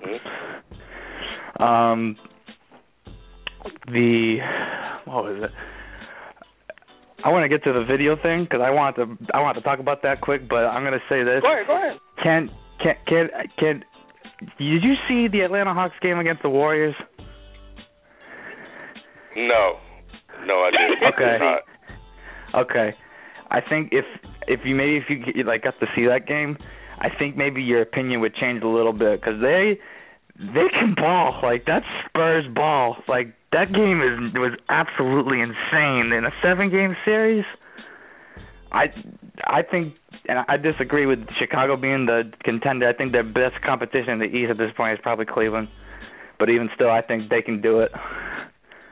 Yeah. Should be a good game Friday night, man. Trying to get I'm going to tell you like this about got extra ticket, holler at me. Wait, go ahead, FIFO. Look, the Hawks, this is what the Hawks are going to do. They're going to take the Eastern Conference champ to 7 games. The Bulls, I still like the Bulls. Jimmy Butler's not going to be out for too long, 2-3 weeks. He'll be back. But the Hawks are for real, and you can't discredit them. They're going to probably be a 60-win team. We can't just be like, oh, they're not the same old Hawks. They are not the same old Hawks. They don't have a superstar, which I think is going to be their downfall, playing a team like Cleveland. But they're going to take Cleveland 7 games, and that's going to be a test for them, man. The Hawks aren't going to lay down. It's not going to be simple. They're going to make the Eastern Conference Finals, I believe, and they're going to lose in 7 games. They're going to push whoever they play 7 games. All right. I don't know. We'll have to see, but I think they're going to give a lot of run for their money. For the video, for the players now explain in the 80s, the video when you mention the video so people listening understand what you're talking about. The latest upload, go to youtube.com/DeadEndSports. It's talking about players that could, in this era, could play in the 80s. Mm-hmm. And one of them that caught my eye, caught my ear immediately was LeBron James. Now, I agree. I think it was FIFA who said it, that physically he's got it, but mentally, I don't know. He'll be alright. He checks out. Man. He checks out when things don't go his way. He throws tantrums. You know what? Look, Kobe used to do the same thing. The guy'll be alright, man. I think he could be able to play, man, because. Look at him. He beat up Patrick Beverly Sunday. I think he responded well to the adversity that they went through Sunday as well. I think he's tougher than he has been. He grew up in Miami. Miami was rough for LeBron James, and he had to face a lot. And Boston used to push him around a lot too. Oh, I love those games. Toughened him up. So he'll be fine, man. He would have been fine because he has all of the physical tools. When you have that, who else are you afraid of? So he knows he can push back. I think he'll be fine, man. He would have been fine. I think he might be afraid of himself more so, but the thing that sticks in my mind when you guys mentioned him was it was during, like you said, the Boston games in the playoffs for his first ring. It was the Game 6 where he fouled out. And he was just straight denial. I don't foul out. That stuck in my head. It was like the most ignorant thing I've ever heard him say. Right to the press. Like the refs just made the wrong call because you can't foul out. It was crazy. It never leaves my head because physically he got it. I respect what he does on the court, but like a lot of stuff he says is just I don't know. I just can't. Okay, since we're on the talk, let's go ahead and jump to that real quick since we got Ryan on the phone. You're listening live to Dead End Sports. I'm your host, 12 Kyle, joined by my partners, Beezy, Ken, and FIFO, and got our boy Ryan on the line. We're going to talk real quick about Sunday's game. 2 MVP candidates battling, James Harden and LeBron James. I think James Harden, who, as I mentioned a little earlier, was suspended for tonight's game versus the Hawks for a kick LeBron in the nuts. Which you cannot do. He probably should have been thrown out of the game, wasn't thrown out of the game. That being said, it got the discussion as far as LeBron's futility at the free throw line. I think he was 3 for 11 or something like that, and then he missed it was bad. Down the stretch. And I tweeted, and I'll be the first to admit, I tweeted I didn't think he was clutch. And man, people started firing at me, saying that I was wrong for saying he's not clutch. And don't get me wrong, I don't, and I love LeBron, but if I and FIFO and Beasley will understand this when I say this, I think if the game is on the line, LeBron will make the best basketball decision, and the best basketball decision for him is not always taking the last shot. And I think people haven't really understood that, and they still don't understand that to this day. I take you back to, I think it was Game 6 in Miami, the year that they won the second year they won the championship, where he had, he got to the elbow and he found a wide open Chris Bosh for 3, and Bosh hit the 3. He makes those kind of plays as opposed to wherein, Kobe, if it's 5 seconds left, we all know Kobe shooting. Ain't no way in hell Kobe's passing the ball. Ain't no way Jordan's passing the ball. No way. So it got me to thinking about being clutch. And so I want to throw that out to you guys. And I'll start first with you, Beezy. When you think about clutch, do you think LeBron is clutch? he's clutch when he want to be, because let's not forget that San Antonio series, the second year when they went back to back, when San Antonio pretty much dared him to shoot jump shots the whole series. In that Game 7, LeBron James hit some clutch jump shots. Now, I'm not saying one clutch, NBA Finals jump shot is going to consider you clutch, but right. I mean, it seemed like the whole world was like, oh man, LeBron James is the clutchest player ever, and he's this, now he's finally clutch. It's like, okay, dude, you hit one good clutch shot in the NBA Finals to help y'all go back to back. But for the most part, I mean, them free throws, I know for one thing, piss me off, because I'm like, dude, it's not like he's a center. It's DeAndre Jordan or Shaq or somebody shoot free throws missing that. Dude, you missed 8 free throws, and then you missed some clutch ones down the stretch. Like, to me, that's damn near like almost inexcusable, man. If you a guard or a forward, man, you got to knock down a freebie. But LeBron being clutch, no, I won't consider him clutch. Does that make him a bad player or anything? No, LeBron James is still going to be a great player. He's still going to go down as probably, the top 5 or whatever, top 10, top 5 best NBA basketball player ever. He's just not that guy. I mean, I think sometimes I think guys our age or whatever, we be so spoiled from witnessing the Michael Jordans, the Isaiah Thomas, the Larry Birds. I think we just hold superstars to such a high standard, and we like, okay, LeBron James, you this great guy. Guess what? LeBron James is not Kobe Bryant. LeBron James is not Michael Jordan. LeBron James is LeBron James. He's a great player his own self, and I think people throw that clutch factor in too much. Is he, like I said, is he clutch?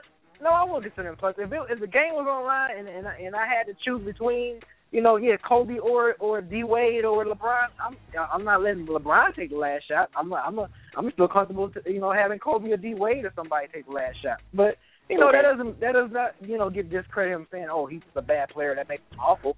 He's just not a clutch player. He's just not that dude. He's not that kind of. He don't have that in his DNA. Put it like that. Okay. What about you, FIFO, man? Clutch. LeBron, you think he's clutch? First of all, I have to disagree with B. You don't win championships if you're not clutch. Let's just be honest. Because here's the thing, right? Like, you're trying to measure level of clutch from player to player. First of all, that's unfair because people are clutch in different ways. Yeah, no, people are clutch in different ways. And the comparison of LeBron to Kobe to MJ, LeBron is different than both of those guys. Completely different type of basketball player. So we're comparing apples to oranges, except LeBron for LeBron. And I know that's what you were saying, B. So I'm just reiterating that. LeBron, let's cherish what LeBron has been able to do.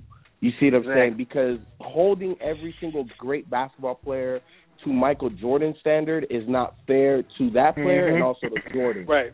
Because nobody gets on Magic for losing 4 finals, but he's been to 9. So give him respect and credit for that. LeBron's been to 5 already.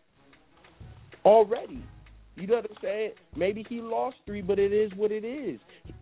To get there, you have to be clutch. To get there, you have to be great.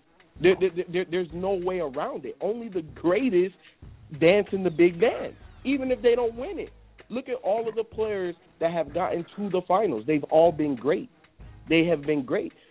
No, LeBron is clutch. He's just clutch in different aspects.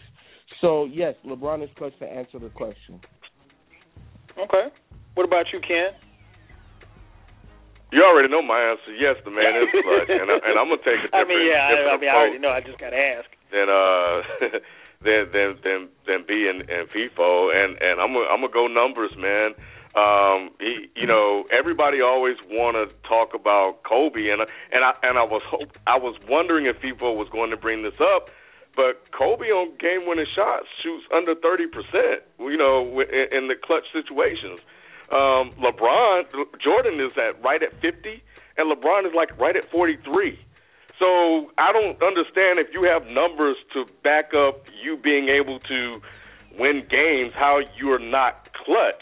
And I think we're in this era, like FIFO said it perfectly. We're judging them against the banner of guys like Jordan. I don't know many players who's going to be as clutch as Jordan at a 50% clip, which means he's going to win 1 of 2 every single time. the thing about Kobe that people like about him is the fact that he has that dog in him. So when he gets the ball, he's going to shoot it. They like the fact that Kobe will take the shot, which is leading to him shooting, 28%, from the field in clutch situations. But he's not great. He just takes the shots. And he misses a lot of them. And there's the numbers to back it up. I'm not pulling this out of my ass. So based on the numbers also, Kyle, I actually looked the numbers up. Yeah, I absolutely looked them up. I'm listening. I'm with you. Yeah. So based on that, because in a situation like this, you kind of need numbers now to back it up. So based on some of the numbers that I've looked at, he has been, and he's had his moments. I can go down the line here. Let's see. He got the Wizards in 2006. He got the Wizards again. We all remember what he did to the Detroit Pistons. Sorry, B. But he absolutely destroyed them. What was it, 20-something straight points? 25. Come on, man. Game 7 in San Antonio. He was lights out. He was lights out in the fourth quarter of Game 6 when they were trailing. That set up Ray Allen for his game-winning three off of Chris Bosh's rebound, off of LeBron's miss. But he made the shot before then. But they were trailing by double digits. LeBron helped that comeback. He helped usher that comeback. He got the Pacers. We remember the Paul George play. So he's had his moments, man. The man can do what he needs to do, but I think B or FIFO said it. It's just when he decides to do it, and and he just missed a couple. Some of the situations that happened this year are not in the numbers that I pulled, but they're as close as I can get to where we are right now. And based on that, man, you can't deny the man can get it done. I just don't understand. That's why people jumped on you, Kyle, because you're a hater, man. I'm not a hater. I love LeBron, but I'm gonna call it like I see it. And now FIFO makes a great point. You have to, comparing him to others, is a disservice to him. And like I said, I know that he's going to make the right basketball play. But no, I need you to do more than, when you're the best player on the planet, I need you to shoot better than 3 for 11 from the free throw line. I'm sorry. But whatever. It's one game, Kyle. It's one game. What are you talking about? It's more to it than just being one game. This is not the first time we've seen LeBron choke, and I saw that word a lot Sunday after the game. Now I would never call him a choke artist, but I've seen that a lot of people say he chokes. And a player of his caliber should never be that bad at the stripe. Now you can have an off night shooting. You should never be that bad at the free throw line. Never. But wait, hold on. Wait. You can't have it both ways. You're giving a pass for saying that you can have a bad night shooting, but then you can't have. No, I'm not giving him a pass at all. He's the best player on the planet. He shouldn't have any off night. Okay. But I understand that it happens. What do you mean he shouldn't have it? Whoa. So is he not human? Is he not a machine? He's gonna have an off night. You missed the last part of what I said, FIFO. I said I'm not giving him a pass, but I understand that it happens. But when I expect you to have a bad night against the Bucks, off night against I don't expect you to have a bad night against another MVP candidate when you guys are going basket for basket, and the guy kicked you in the nuts. But here's the thing, though, Kyle. He didn't have an overall bad game. He had a bad aspect of his game. The whole game wasn't bad. He just shot free throws bad that game. That was it. Come on, man. Come on. And it was consistent for the whole game. It's not like he was 8 for 10 and he walked to the stripe and then he missed 2. He was bad the whole game at the line. Exactly. He was off rhythm. He shot 15 for like 31 or something. He shot like so many field goal attempts. It was like they said he hasn't shot that many since his first time with the Cavs. Yeah, he took like 40 some shots. I mean, it was crazy. Here's the other thing, and real quick, and I'll let. I think that was FIFO. Look, I remember 2 games ago when OKC lost off of Russell Westbrook. Russell Westbrook shit the bed 2 games back to back. He missed a free throw when he got fouled on a 3-pointer. He missed the first free throw, and he cost him the game. He was missing layups. He was jacking up bad shots. He did it twice. And nobody's jumping on him, and people hold him in high regards as an elite player. You know, come on, man. Like, I don't get it, man. Like, it's like people just want to shit on LeBron because it's fun, it's cute, and whatever, man. The guy gets it done. It's just you can't hold the man in a fight for every time he has a bad game. Okay, I got something for that real quick. Moving forward. Hey, we got a couple more calls we need to jump to. As always, Ryan 8, man. Stay safe in that snow, man. I will, man. We'll see you next week, brother. Easy. All right. Peace. Have a good night, guys. Peace. Phone number, Ryan, call 646-478-0356. Let's jump back to the phone lines, man. Let's go to area code 205. 205, you're on with Dead End Sports. What's your name? Where you calling from? It's Captain Sneak. How are you guys? Captain Sneak. What up, Cap? Good. Nothing much. Just wanted to chime in on this LeBron James topic. Go ahead. You know, for me, I agree with Ken. Like, first, I think we're really looking into this game way too much. Like, it's one game. It was without Kyrie. You know, he was out for the game or whatever. And, you know, probably LeBron felt that he had to, you know, put the team on his back and, you know, play a little out of his head more than he probably had been in this winning streak they had. Because, you know, they've been really sound as a team for like the last month and a half. And, you know, I think his credentials speak for himself. You know, he's a 4-time MVP, you know, a 2-time champion, and something has to be said for getting to the finals 5 times, especially in 2007 with that team he had, and then taking the 2009 and 10 Cleveland teams to 60 wins. You know, I mean, right. You got to look at those squads he has. I mean, you know, he didn't, and we were arguing about this Sunday, I think. You know, like he was talking about, you know, who's had the better cast or everything. And, you know, it's probably been LeBron the last few years, but I mean, you got to look at like the first 7-8 years of LeBron's career. I mean, who was he really playing with? You know, yeah, and he was playing with Eric. No. You know, and so you can't win with Eric. No.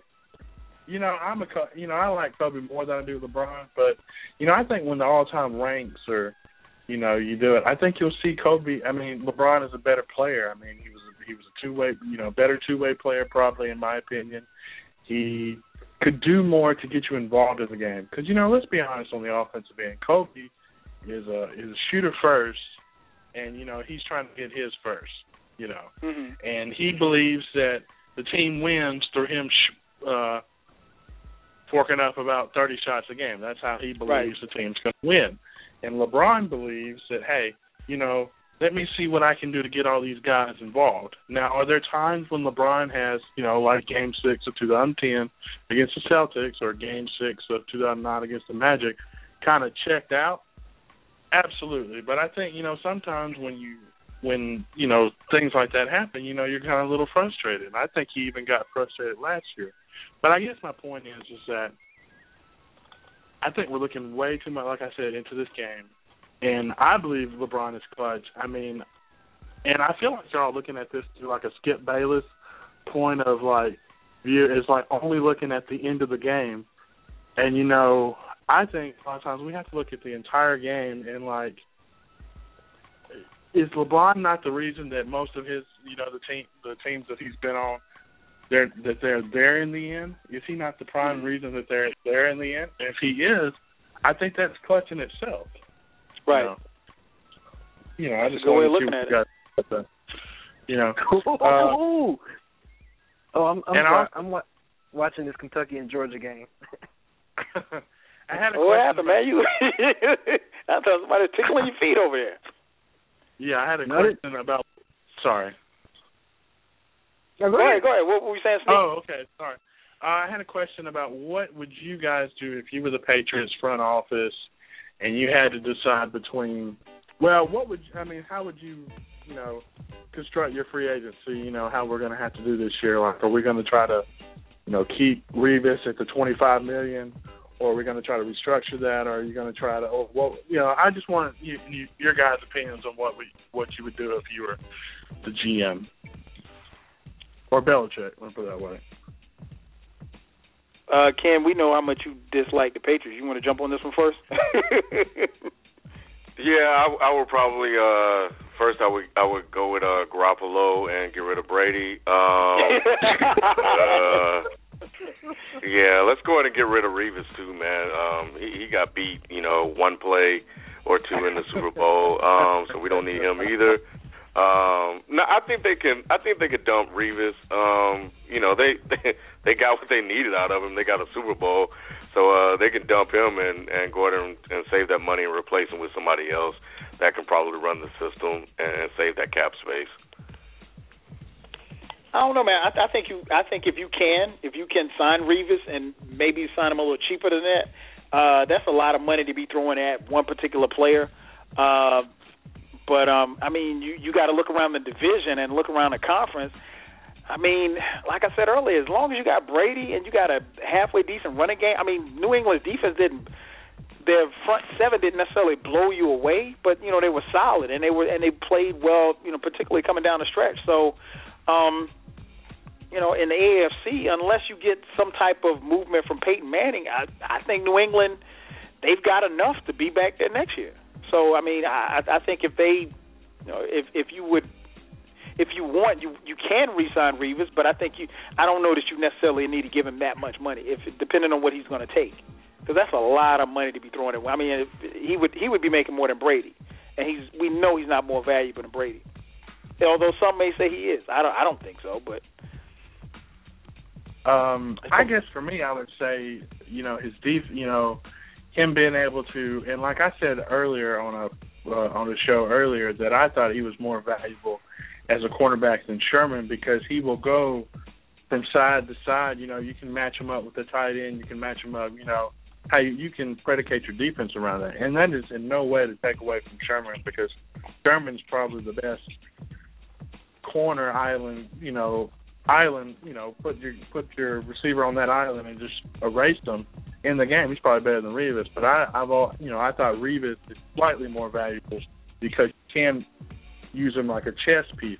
But that being said, I think that if it was me, I would sign McCoy. Because you're going to be able to get him for cheaper. I think you're going to be able to get him in the $8-9 million range. I think, and. Just kind of bite the bullet on Revis if, you can't get it to a 13 or 14 million because I'm not trying to be the Eagles here and mortgage my future, because, whatever, a little shot there. But, I think I'd almost, we got what we wanted out of Revis and he's got to know that this is the Patriot way. We're not trying to, put all this money into one player. And I think for me, as much as I'd love to have Revis back, I think especially at that cap hit that it would be if we don't restructure, I don't think there's any way they're going to do that. I think either they're going to restructure it or he's going to, be a free agent and, probably walk. But I think for me, I would keep McCoy because I think McCoy is very underrated. I think he's a very good free safety. I think he's a great quarterback of the secondary. And I think they can juggle, and there's been years before that the Patriots have had terrible secondaries in advanced far in the playoffs. Like you said, I think it's, personally, I would like to see them, maybe go after a tight end in free agency or maybe a better deep threat, somebody that can stretch the field. I still think that, it would be nice if we could stretch the field like we did in 2007 with Moss. I mean, no, of course not like Moss, but, someone to take the top off the defense. So I really just wanted your guys' opinion on that. I know it's very early, and I still can't – and just one last thing, I still can't believe that we're talking about Mariota as like a – seems like we're talking about like a surefire thing, and I'm just – You guys don't think he's a sure thing, do you?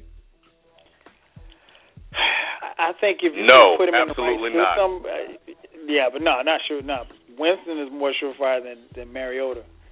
I mean, he's a system quarterback, and I think you're definitely rolling the dice if you.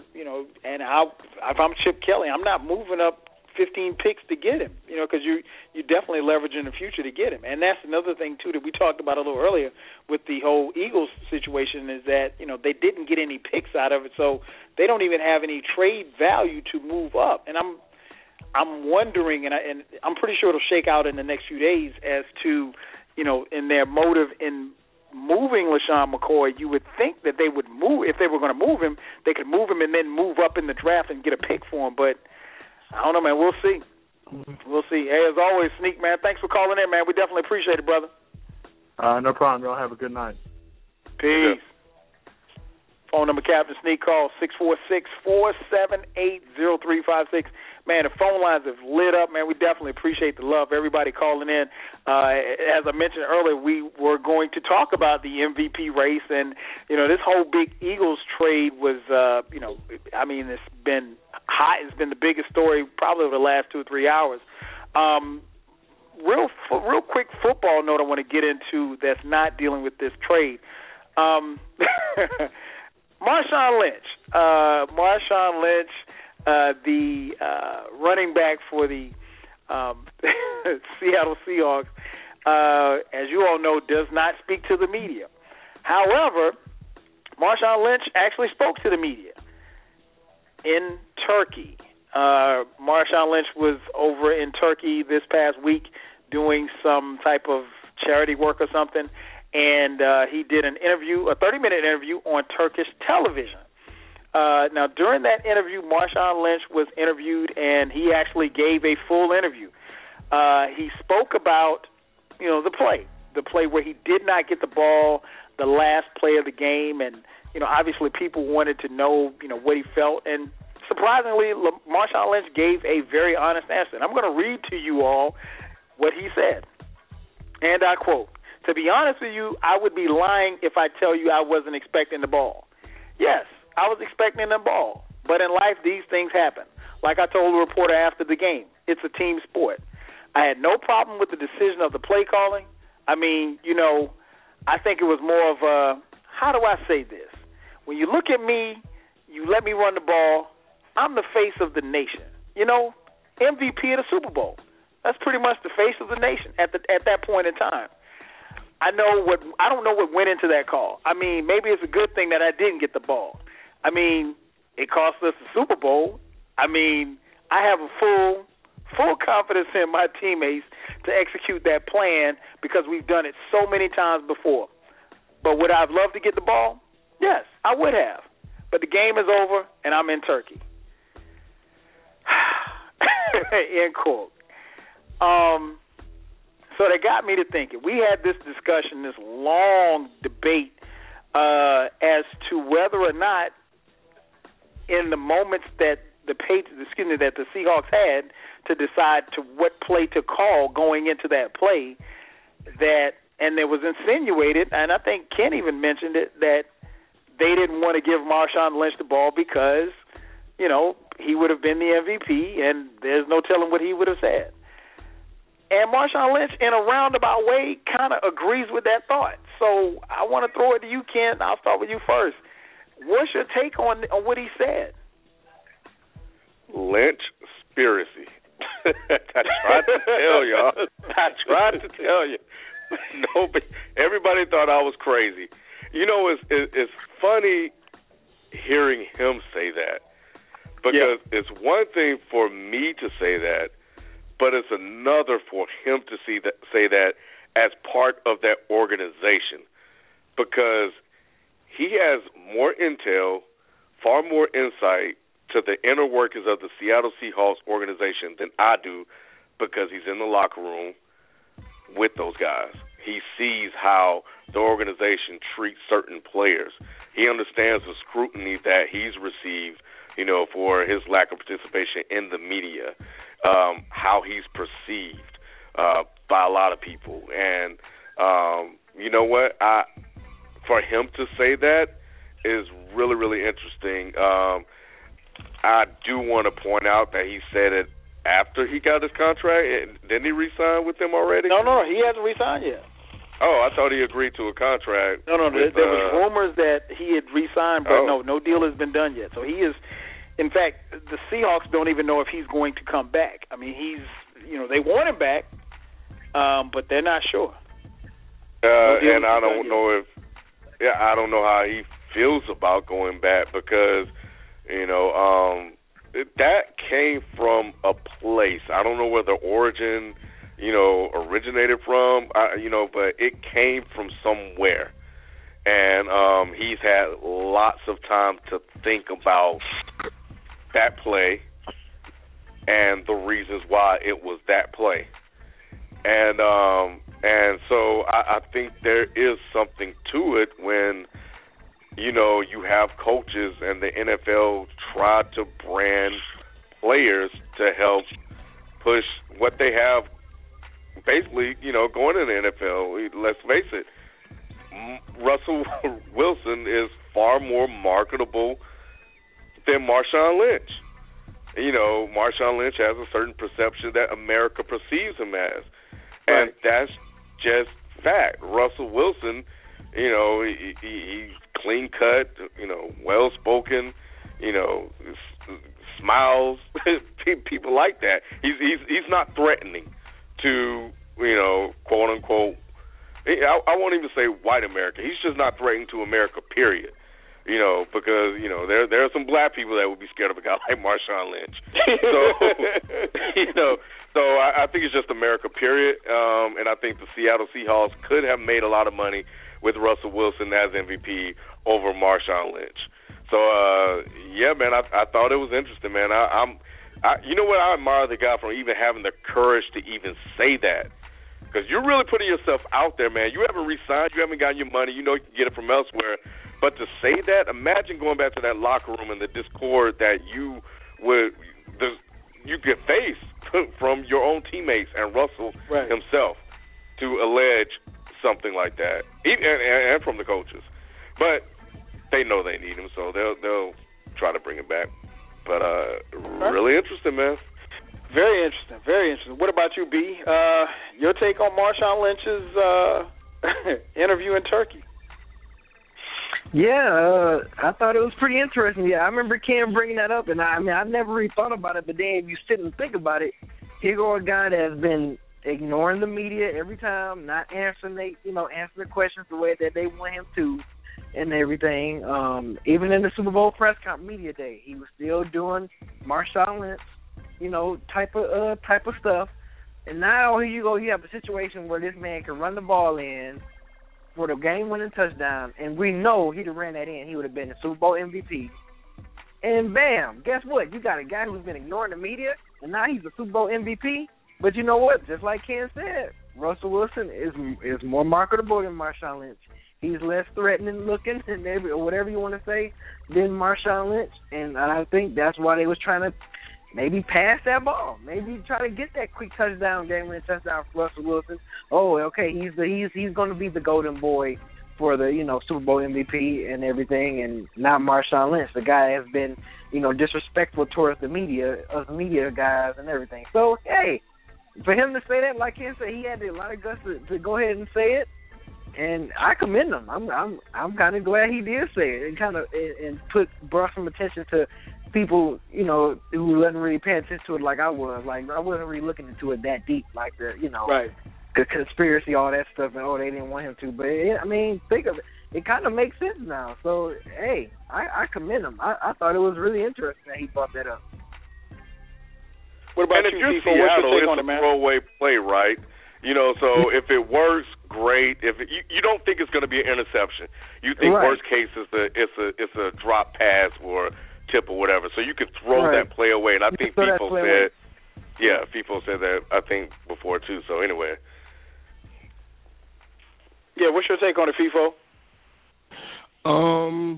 Hey man, look, Ken called it. I wasn't sitting the conspiracy juice. But if that's how he feels, that's how he feels, But I also feel, like you said, football's the ultimate team sport, man. If what happened wasn't supposed to happen. It was the one time all year that a play like that got picked off at the 1 yard line. That's not common. That doesn't happen. So, it's almost like a freak play. It kind of is, But man, look. At the end of the day, them boys lost. They're gonna come back and they're gonna play football next year. So, I'm kind of over it. I really personally don't care anymore. The season's over, man. Let's get on with next year already. My final take on it, man. I don't know, man. I think if you would have said going into the game that they might have said, okay, well, let's try. Because keep in mind, I mean, Marshawn Lynch kept saying the same thing over and over at these press conferences. I'm here so that I don't get fined. I'm about that action, boss. I mean, can you imagine Marshawn Lynch winning the MVP? They're telling him, okay, they're giving him the cue. You got to say you're going to Disney World, and he says, I'm about that action, boss.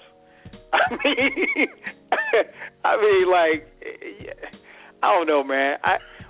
I'll put it like this. I agree with Ken to some degree. Maybe going into the game, they may have thought, okay, well, hey, we can't do this or do that.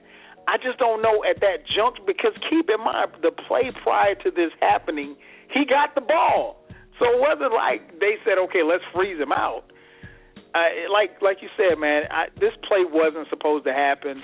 I think the competitor in him, he wanted the ball. I think if you asked Doug Baldwin, he would have said he wanted the ball. So, I mean, everybody who doesn't want to score the potential game-winning touchdown in the Super Bowl with the entire world watching? Who doesn't want that? I mean, I'm a grown man. I would love for that to happen. That being said, I don't know at that juncture they said, hey, let's let Russell throw it because we don't want Marshawn to win MVP. Because Russell Wilson could have thrown the ball and they could have scored, and Marshawn Lynch still could have been an MVP.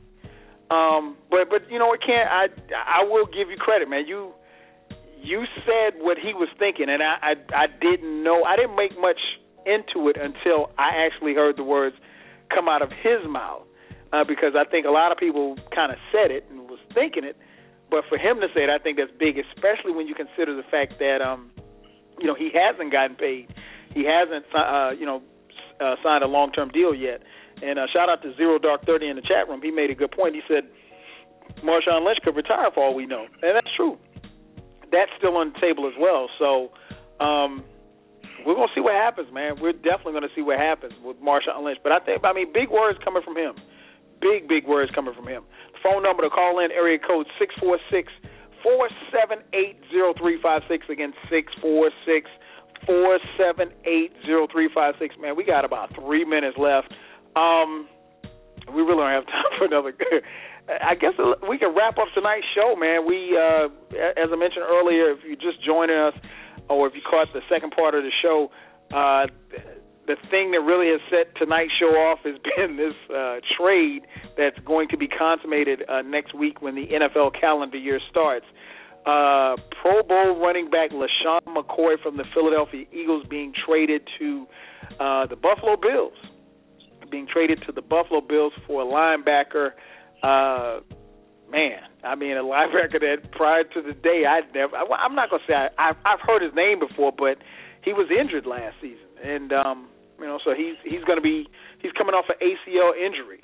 And, you trade a top 5, at worst case, top 10 running back in LeSean McCoy for Kiko Alonso. That's the linebacker from Buffalo. So now I just read a tweet from his agent, Drew Rosenhaus, and what I mean by I'm talking of Shady McCoy's agent, Drew Rosenhaus. He says that the Eagles have told him that there's no trade for LeSean at this time. There's been a trade, there's been discussions, but nothing's been finalized.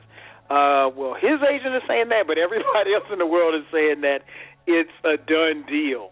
And I know Drew Rosenhaus, his job is to kind of, paint a different type of picture. But yeah, man, it looks like it's going to happen. Real quick, it looks like before we get out of here, Kentucky is on the ropes, down by 2 against Georgia with a little more than 6 minutes left. Real quick, B, can Kentucky go undefeated? No, I don't. I mean, if they're going to lose, this is the best time right now to lose. I mean, better lose now in early March, late February than to lose, come tournament time in a couple of weeks. So, if Kentucky gonna lose a game, lose it. But they're after that John Wall, DeMarcus Cousins squad, any team is beatable in college. Any team. All it takes is one bad game. That's all it takes. There's no series in college. All it takes is one awful shooting night, and guess what? You're going to lose. You catch an L. So this Kentucky team is not invincible, even though they look invincible, but trust me, it's some cracks in that armor. Yeah. Yeah, and it could. I mean, there's a lot of time left, but it could definitely go down tonight. Yep. One thing I want to pass on to you, Ken. The first team to clinch a playoff spot, your Atlanta Hawks. They clinched the playoff spot with a win tonight. Shout out to my Hawks, man. Shout out to my Hawks. Shout out to Atlanta, man. We get notification. We got about 60 seconds left. Want to thank everybody that called in, man. We took a lot of phone calls tonight. Everybody hit us up on Twitter and Facebook. We definitely appreciate the love. Everybody in the chat room, shout out to everybody who came through. Remember, this show is being broadcast live each and every Tuesday night. In the event you cannot listen to the show live, make sure that you check out the archives at blogtalkradio.com/deadendsports. If you missed any parts of tonight's show, check us out on the archives and check us out on our podcast that can be located on deadendsports.com. So for Ken, for B, for FIFO, I'm your host, 12 Kyle. That's going to do it for this week. We'll holler at you next week. Peace.